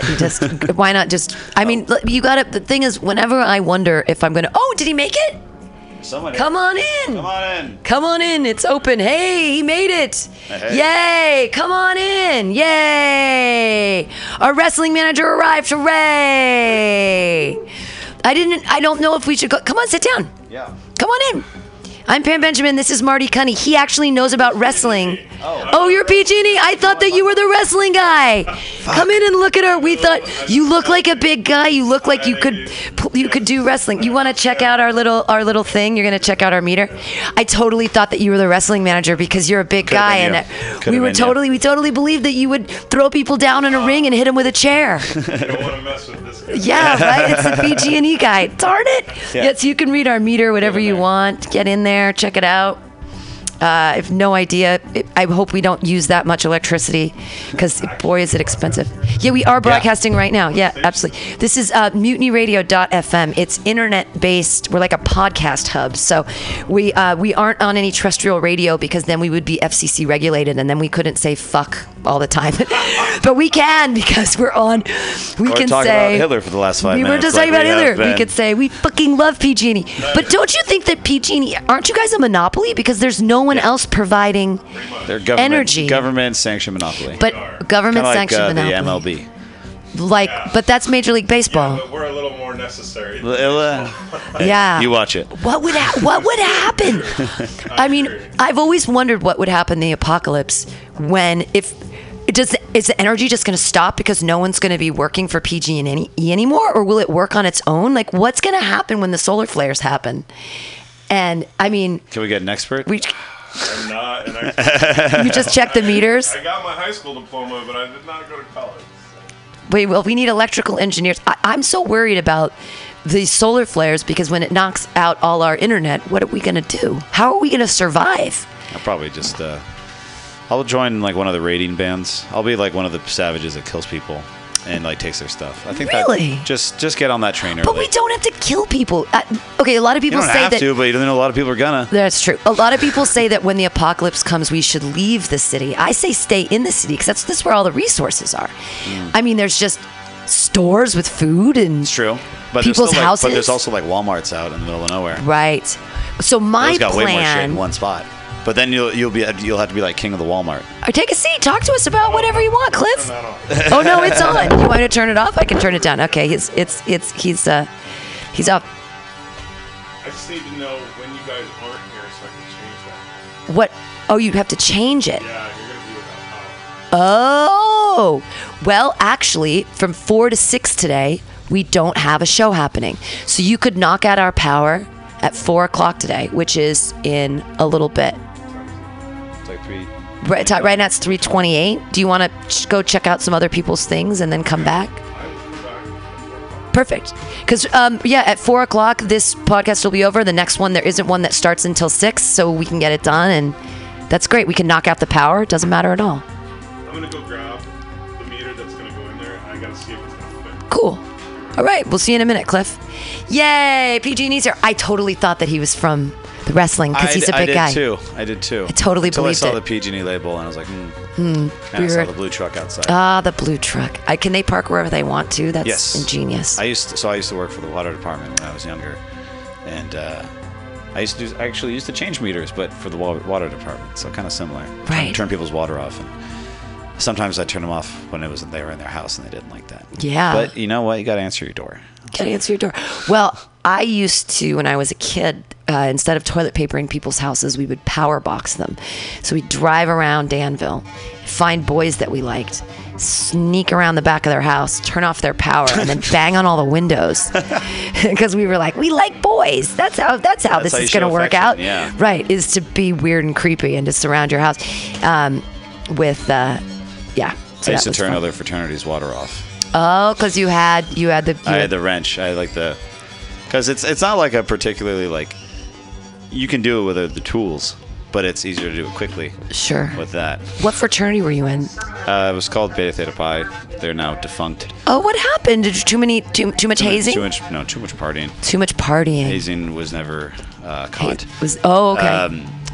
No, it was never it wasn't even like exciting. It was just like one too many parties that got the cops called on it. Berkeley cracks down pretty hard on that. They're kind of cracking down on fraternities in general because because people don't have to pay for their friends, or because because they're a bunch of fucking shitbirds. Right, great. I was in a sorority for a minute, but then they kicked me out because it was never for me. I'm not good at joining things, and I tried to join something, weird. and sororities are weird. I look back, like I get the fraternities because we were partying all the time. Right. But the sororities couldn't do that. No, we got in trouble for it. Yeah, I didn't get the point. Yeah, they called me to standards for being promiscuous, and I was like, what? We were all at that party promiscuous. For promiscuity, I was like, I'm a virgin. What do you mean I'm promiscuous? Yeah, I know, right? They're like, you make out with too many boys. I'm like, really? Is this real? That's weird. It was puritanical and sad. Yeah.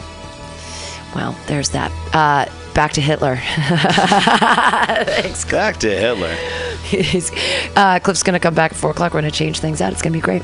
He's not a wrestler. You're on MutinyRadio.fm. What would be your wrestler name?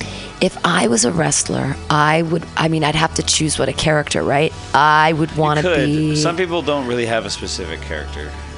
Some people just go by kind of a flashy. I'd be the bag lady. I'd be the cat lady. I'd be the bag lady. I'd be like crazy. I'd be crazy cat lady, and I would wear like a like a muumuu. Yeah, not a muumuu, but like a terry cloth robe, and I would have like cats in all the pockets, and I'd have like cats on leashes, plastic galoshes. Right, exactly. Throw cats at people. Well, not live. I could throw tiny cats at stuffy cats at people, but I would have actual cats. Or you use like a stuffed cat to choke someone. Yeah, absolutely. Yeah. Yeah, I would, but I would want to have cats in the ring. I'd walk around with the cats, and then I'd give my cats to someone and be like the cat handler or whatever. And have you watched a tag team thing. Glow on Netflix? I did watch The Glow. I did. It was cute.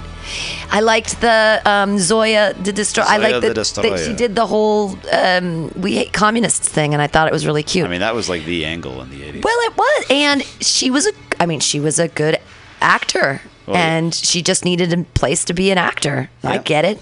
Yeah. You should watch the actual documentary Glow too, that talks about the actual leak. There were really real people. Yeah, no, the Glow is based on a real leak that was in the 80s. No way. Yeah, I think they're actually based out of Las Vegas. They talk about in the documentary. Yeah, and they actually some of the people Machu Picchu was based on kind of a real person. Wow. The old biddies. Right. They're in the documentary. That's they talk about so being funny. The old biddies, and the whole the rapping thing, them singing the songs and dancing. Wow. That was all. It's really funny to watch the documentary and see how it. How did I miss that in the 80s though? Because I was a kid. That seemed like something I'd totally be into. I don't know. Maybe it just wasn't in California. I don't know how TV in the 80s worked. I don't know how TV in the 80s worked either. No, I've got all these Girl Scout patches that let people know exactly how old I am. I have calendar 1981, and I've been thinking about picking out the stitches so that I can give myself 10 years, because if it was calendar's 91, I wouldn't have been a junior in high school. Nay, I would have been a child, a 10-year-old or a 7-year-old or whatever, and that would have been great. Throw people off your scent. Right, I know. Well, it helps that Jonathan is 11 years younger than me, so people seem to think I'm a lot younger, but I'm like, look, it's the gray hair. It's so sad. Are you scared of getting old, or are you just like, you're like, I'm a dude, I'm just going to be graceful about it? I'll be all right. Just trying to not get fat. Not get fat? Well, you've got to keep playing the rugby. You're fine. Although you have the kind of body that if you weren't working out, you'd probably get rotund pretty quick. Yeah. Well, yeah. I definitely have to watch my diet, especially with the amount of drinking that I do. Like, me too. That's the big calorie thing right there. Yeah. It's I completely agree. And IPAs have a lot more calories but they have more alcohol, so I'm funny about it. I didn't used to like IPAs. I used to like stouts and brown ales, but then I was like, wait a minute, if I'm going to be imbibing this many calories, I might as well have more alcohol in it. I think two of the top 5 in terms of calorie to alcohol efficiency, Keystone Ice is actually gross. One of the best. Yes, but if you're talking about calorie to alcohol efficiency. Sure. And Guinness is actually really high up there. Guinness is surprisingly low calorie. Yeah, if you look at I think it's only like 4.5% alcohol, but I think it's only like 120 calories per pint. Wow. Yeah. Again, it's surprisingly healthy, which is why we're all so long-lived. The Irish. Yeah. I know. I drink a lot, and I go to the doctor and I tell them exactly how much I drink, and every time I get my liver and kidney functions done, they always say, well, your liver and kidney functions are surprisingly normal. They're like, they tell me every time, they're like, this is how much you drink? I'm like, yeah. And some days I'll take a day off, but even on days where I quote unquote take a day off, I probably still have at least one beer. I kind of drink every day. I know, it doesn't do anything to me. That's the thing, is I feel like that's why if it's already like 10 o'clock and I haven't started drinking, or I've sobered up from drinking earlier, there's just no point in drinking it once it's 10 o'clock because it's just too late.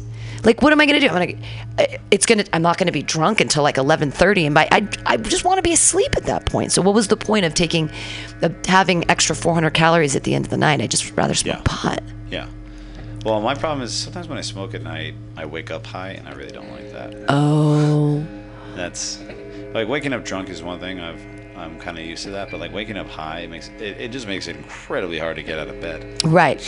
Well, but you don't have to worry about that anymore because you're unemployed. Hey. Yeah, you should start eating more pot. Last night I had a different thing. I made potato chips. Anyways, we ate a bunch of those. But the night before, I made the pot pasta, and we each had a whole serving. It's like 150 milligrams a serving. And so Jonathan and I ate a ton of weed food before we went to bed. I woke up at 9:48, which is way late for me, and I was like, what's going on? And Jonathan somehow woke up at 5 and went to work. He said he was seeing tracers on his way driving to work. He was still so fucking high. Fun. Yeah. And I was just sleeping. I was dreaming about Heather Zeal getting married, and she's Asian, and she looked really, really pretty in this special dress, and I wanted to be in the picture, but she wouldn't let me photobomb. It was a weirdly specific dream. I think I had a dream last night that Marshawn Lynch was in the White House. Marshawn Lynch, yeah, he's a really good guy, Yeah. He was speaking very presidentially, but he was just like dropping like random like Bay Area shit in there. It was a good dream. That's hilarious. I enjoyed that dream. Marshawn Lynch is such a great guy. He came out from retirement just to play for the Raiders to give them something on their last year. And when he got back, right before the beginning of the season, he had a thing where for 5 hours, he gave away, he funded it all, and he was there for a little bit, but he gave backpacks filled with school supplies to children in Oakland. Yeah. Free haircuts and free backpacks filled with school supplies from noon to 5 at this one place. And he was like, all the kids that show up get backpacks. It's like, you get a backpack, you get a backpack. He's the Oprah of Oakland. He's the Oprah of Oakland. He's been doing stuff in Oakland like that for a long time, though. He's really big into giving back into the community and stuff like that. Like, that's one of the things, like, when he was getting all pissy at the reporters back when he was in the Super Bowl with the Seahawks, right? And he was just telling them to fuck off pretty much. And he was like, well, why don't you guys ask me about, like, any of the charity work? Right. I'd answer questions about stuff like that. Like, I don't want to hear you guys ask me, like proud of me for, like, shit-talking questions about our opponents. Sure. That's pretty much what he's saying. He's been all about that for a while. I was going to do fantasy football this year just so that I could have something to talk about with my boyfriend. But then it didn't work out because I don't have the technology, and I just knew I wouldn't be able to keep up with it. It's tough without a phone. It's tough. But I wanted to have my team be the All Seans, and everyone on the team had to have Sean in their first or last name. Theme teams are fun. Because it'd be like Marshawn, Alshon, Deshaun. You got plenty of Deshaun's to pick from. But exactly. Or just Sean. Just There's Sean. a lot of Sean's if you need a quarterback. Yeah.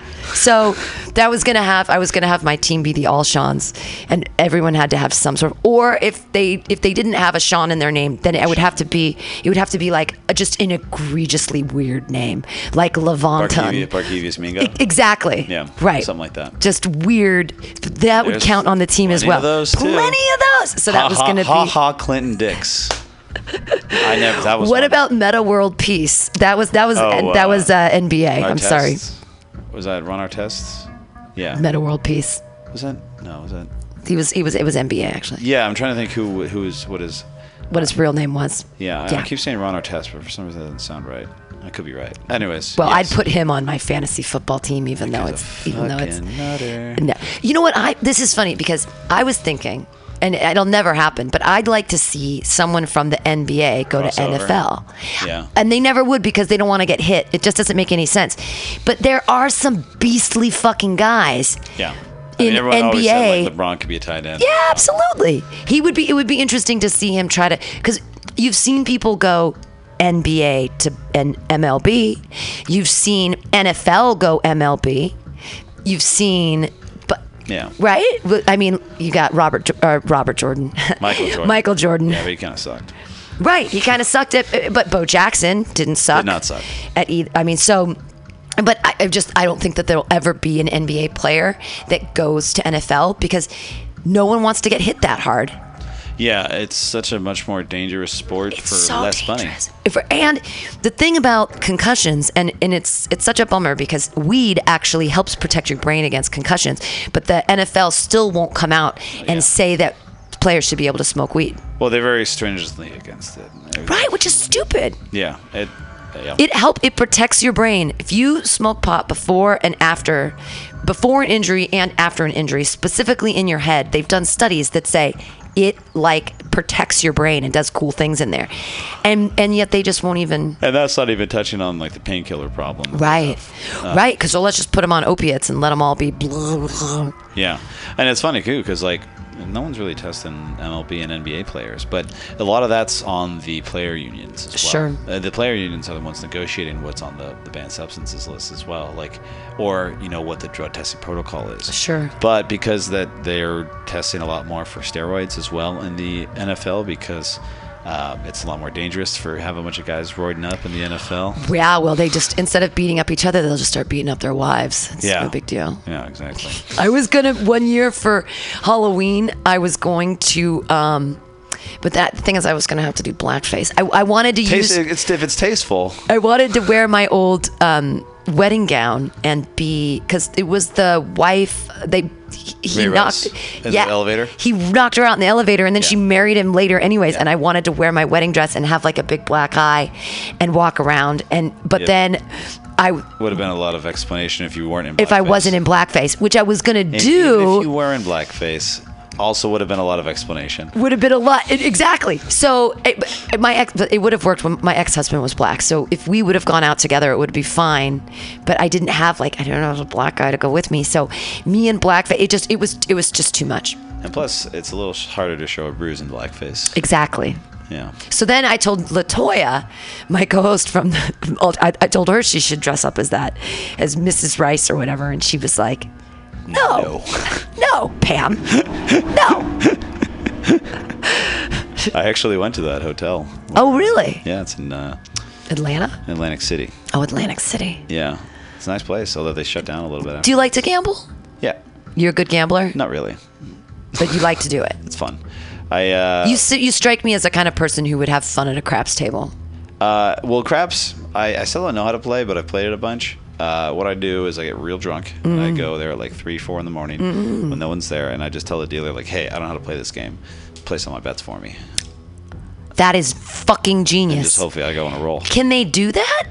They tell you. They can tell you how to place bets. I mean, ultimately, they want you to play. Right. And if you just tell them, like, I don't know how to play, help me out here. And just say, like, I win money, you win too, Like, exactly. I'll tip out. Sure. Let's all win together. I mean, that's the most successful game I've ever played. So the way that I am successful at craps is that I dress up like a slut, and I go down around 11:30 at night, and I find a table that's hopping with older guys, and I play dumb, and I go, you look like you're really good at this game, and then they're like, yeah, sweetheart, sit behind me, do whatever I do. And so they'll be putting out like $100 bets, and I just put out a $5 bet behind their 100, Yeah. and I just follow them. And then it's usually like win, lose. But then the whole table just clears, and I'm very conservative in my betting, but I always just find someone knows what they're doing. Craps is the one where you can lose money the quickest, though. Right. Like you can win a lot of money quick, but you can lose money the quickest. Right. Normally, I just fuck around on blackjack and roulette, and because those are easy. You can play blackjack for like a long time. Sure. And get free drinks. Right. I never get mixed drinks, though. I always get beers because I know exactly what's in that beer. I know exactly how much alcohol's in there. Or get shots. Oh, wow. I've never gotten shots. I'll just like sip on it, but right. I don't do mixed though, because I'm like, you could totally make it light. Yeah. And whatever. Or just put it like whatever bullshit. Not what I ordered in there. I do, either beers or shots, or beers and shots. I don't know. It depends. Depends on where I am. They don't do it at Indian casinos. You don't get free beers. No, I know. It sucks. And they have and Vegas now too. It's all $10 tables. But Indian casinos. Only not if you're on Fremont Street. Oh, maybe. Okay. All right. Well, you just if you're off the Strip, it's cheaper fine. tables, or you go to Reno. I like Laughlin. My favorite place to gamble is Laughlin, Nevada. What the fuck is that? It's south. It's kind of above Lake Havasu, and it's on the river. And it's for river people. I had friends that they had a house in Needles, and we'd take the boat to the river, and then we'd go to the River Bell and Laughlin, Nevada. And it's just a lot of old people. Everyone's on like oxygen, and they still have $2 tables, which is like fucking insane that they exist. When they have needle disposal in the bathrooms, you're in a good casino. Hell yeah! Well, I'll tell you, this is my favorite gambling story in Laughlin. I didn't have any money. I was with my friends, and she's like, oh, come, we're having dinner, blah, blah, blah. And I said, I don't have any money to gamble tonight. And I had a dream the night before about this one slot machine, and in her car, she had a little change drawer, and she's like, just take 50 cents, Pam. So I take 50 cents, we walk into the casino, and I see the machine that was in my dream. I was like, that's the machine. So I put 2 quarters in, and I immediately won $15. And I'm like, holy shit. So then we go. Return percentage. It was great. So then we have dinner with her family, blah, blah, blah. And her family's like, okay, we're going to go back to the house, blah, blah. And she's like, well, let's gamble. You made $15. Let's go to a $2 table. So we go to a $2 table. We end up staying for like 4 or 5 hours. I'm up, I'm down, I'm tipping out the waitresses. I'm buying gifts at the gift store, like those little magnets where you press it's a little roulette, old school, slot machine thing, magnets, and they're just stupid rich. Just stupid. I'm throwing money around, blah, blah, blah. Okay, so after like the 4.5, 5 hours, I finally lose. I have no money, but it was 50 cents from my friend's car. Yeah. And all night. You won. I won. Yeah. We were drinking. Everyone won. I was tipping out the everybody. Just like, $1 for you, $1 for me, $1 for everybody. Like splitting tents, like just splitting stupid cars, splitting sevens for no reason. Like, just like, woo, it's crazy. And do whatever, who cares? Yeah, it didn't matter. But I ended up losing 50 cents, so who fucking cares? Yeah. It was fun. It was good. Last story from Marty Cunny before we wrap up. Some Call Me Tim. Okay. Something exciting or not exciting, whatever. Something mundane. It doesn't matter. Stories. Anything interesting recently? Something you can turn into a story joke. I don't know. I really need to tap more into my Central America trip. Oh. Just the process of trying to get my back shaved in the first couple days there was... You got your back shaved in Cartagena. Why not waxed? Why shaved? You have to ask a lady to shave your back? Yes. And it was actually very difficult. Right. What's shave in Espanol? I forget. I was like Google translating it. But, it didn't... Like, the clue was very clear the translation was not coming through. I had to go to several stores, and then eventually I just brought a guy to like translate for me. Wow. From one of the hostels because he thought it was hilarious. But it was so like blazing hot down there that I had to get. You had to get rid of your hair shirt. Well, I had to get rid of my hair shirt in the back, and also I was like, so I went from Cartagena to like this sailing adventure through like these islands of Panama, and so the reason I didn't want to get it waxed is apparently when you get it waxed, like you're supposed to give it like a couple days before you're out in the sun. Otherwise it could be like irritated. Sure. And I was going to spend like all the days in the sun. Tropical islands, you know. I was like, well, fuck, I'm not gonna. So, yeah, it was like I remember the first place I was like thought I was gonna get it, and then this transgender woman comes in who was like apparently be the one who was gonna have to do it, and she just flat out refused. She wouldn't shave your back? Yeah. Why not? It's on the ground. You're so popular. God, people. I only have one story similar in that one of my gay friends used to wax people, specifically for money or whatever. And I was staying with him for a couple weeks or whatever, and I was super drunk, and I was on his couch sleeping, and he came home, and I was like, Devin, wax my pussy! And I like opened my legs, and he was like, put that thing away. Like he was like, I will not do it. I'm like, Devin, you have all the waxing materials. Let's just do it. Let's just wait. He's like, put it away, Pam. I'm not waxing you. No. He's like, I'll do your legs. I'll do your face. But he's like, we are friends, but we're not that close. Well, but they wouldn't even shave your back. Well, I eventually got it done, and it was only like $3. And $3? What a steal! Yeah, right. I think they didn't have a price in mind until I showed up. Like, how much does this cost? But the funny part was, I tried to get it shaved before I left for the trip. And trying to get your back shaved in San Francisco is super expensive. People were trying to get me to pay like $60. Yeah. And I called the guy, some of it's like, I probably could have got it done in like a regular salon, but like no one advertised the price. And I was just like, okay, there's a bunch of like gay salons in like the Castro. Sure. But they're all like appointment based. Right. And they're like kind of hard to get a hold of. And then one guy on Yelp was just like, I gave the guy a call, and he's just like, yeah, well, the process here is you come over, it's over at my house, we do it in my bathroom, and then you go on your way. It's $50. I was like, I'm not going to go. $50 to go on your way. $50 going to some guy's like bathroom in Soma to shave my back. Right. I just like couldn't convince you could have. Why not? Zach Wiseman would do it for $10. Are you fucking kidding? Next time you need utilize the anything network. weird, yeah. If you need something fucking weird done, you gotta go to Zach Wiseman. He'll do it. He's not gonna give a fuck. He'd shave your back for $10. Absolutely, maybe 20. Well, it used to be my ex that would do it. Right. So that makes sense. But then like my cousin who lives with me now, he was just like, I'm not gonna shave your back. I used to have to shave my brother had neck hair, and he'd make me shave the back of his neck. Oh, so yeah, a lineup, that's pretty normal. Yeah. But back is a lot. Right. And I have a lot of back hair. Right. Yeah. Did they have to clip it first with the clippers? No, they didn't go with the razor. I did the razor to touch up on the shoulders. Oh. But they just did electric. I don't know if what the service would have been like in San Francisco. But it probably would have been straight razor. Oh, God.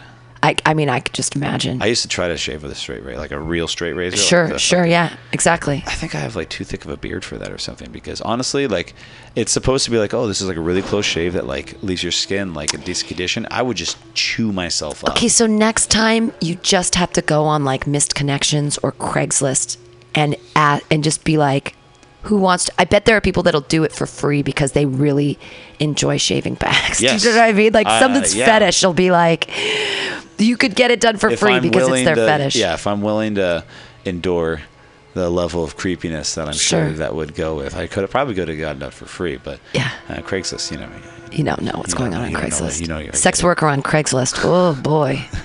Well, I used to get strippers off of Craigslist for their fraternity, and that was actually really good. Sure. Because they're not such, like, they're a lot more like freewheeling. Like, I got one, like, before I went to, like, really was a Burning Man person. Like, this lady was like clearly a Burning Man person. She like posted her whole like menu on there. Wow. And so we ended up playing anal ring toss.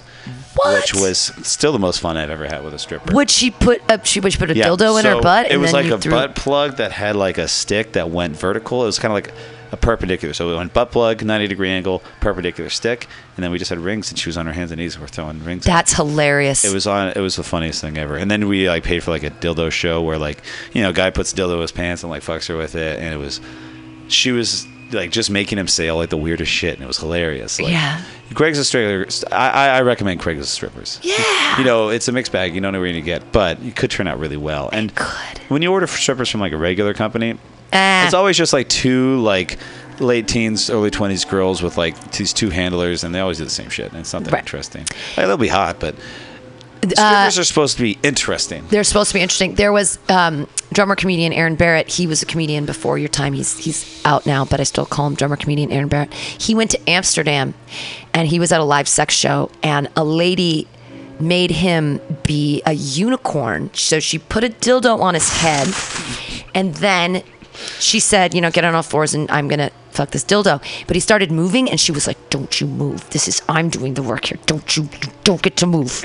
And he was like, it kind of sucked because he didn't get to move and he didn't get to enjoy it, but like everyone was watching him, and she's like right there, like on his forehead, having sex with it. It was very funny. I mean, the story's great, and it's just a very funny image. But she was, you don't get to move. And it's not like a sexy thing, but it is fucking hilarious. Right, a unicorn dildo. That's good. at a live sex show. I think not the first stripper experience I had, but the first stripper at that fraternity was when I was a freshman, and it was like our rush week, and my friend, they had this guy take off his shirt, lay down on the ground, and then they sprayed like a trail of whipped cream up to his face, and they said like, "All right, who's ready for the shark attack?" And we're like, "What?" They're like, "Yeah, the shark attack." And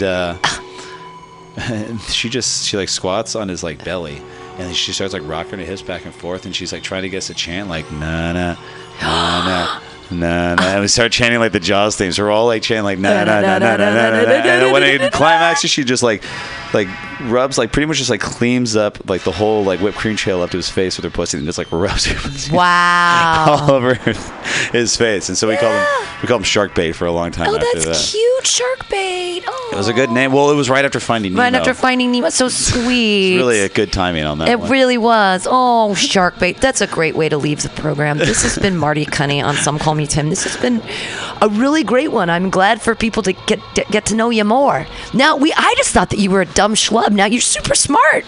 I'm still dumb. No, I mean, I'm just good at certain things. I just had no idea. The Berkeley thing, that you had a real job that's like a smarty pants job. I had no idea about any of these things. I fund my lifestyle somehow. Yeah, you're killing it. Thanks for being here, everybody. Thanks for listening to Some Call Me Tim. We'll be back next week with, let's see who's here next week.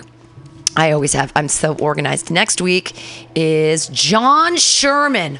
Holy fuck. We got John Sherman. I'm going to talk to him about autism, being on the spectrum, and then also that is next Wednesday. I am at Cobb's Comedy for the Hurricane Relief Fund. So coming out for that, come to Cobb's, come see me. I'm going to be very funny. Again, thanks, Marty Cunny. We'll see you next time here on Mutiny Radio. Woo!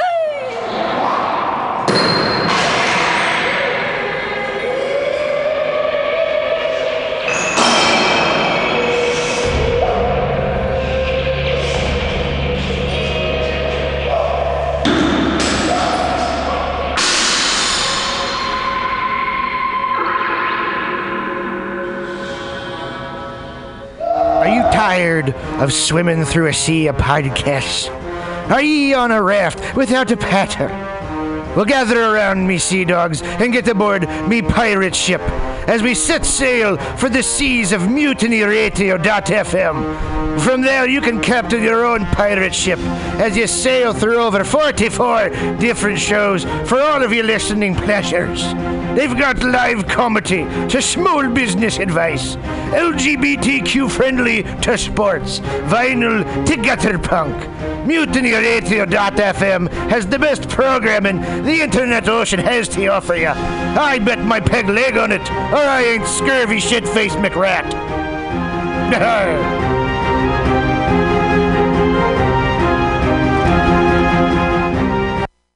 Let's watch a full-length movie on YouTube with Michael Spiegelman.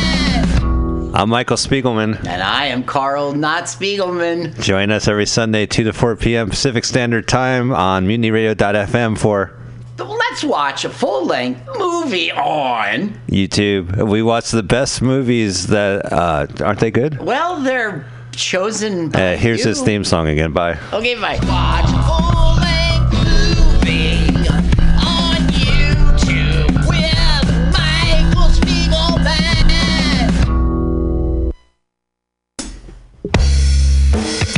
If you're looking for a personal injury lawyer in San Francisco, look no further than Francis J. Shaheda.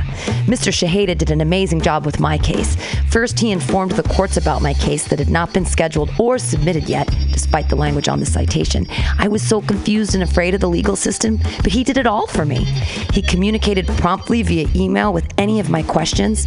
I was afraid of an enormous fine for a small infraction, as well as a criminal offense on my record, but he spoke to the DA to have my case removed from criminal court and put into the community court system. I am so overwhelmingly happy with the results he generated and would recommend him to anyone with legal issues. This is a personal, first-person narrative because Francis J. Shaheda helped me personally, helped Mutiny Radio,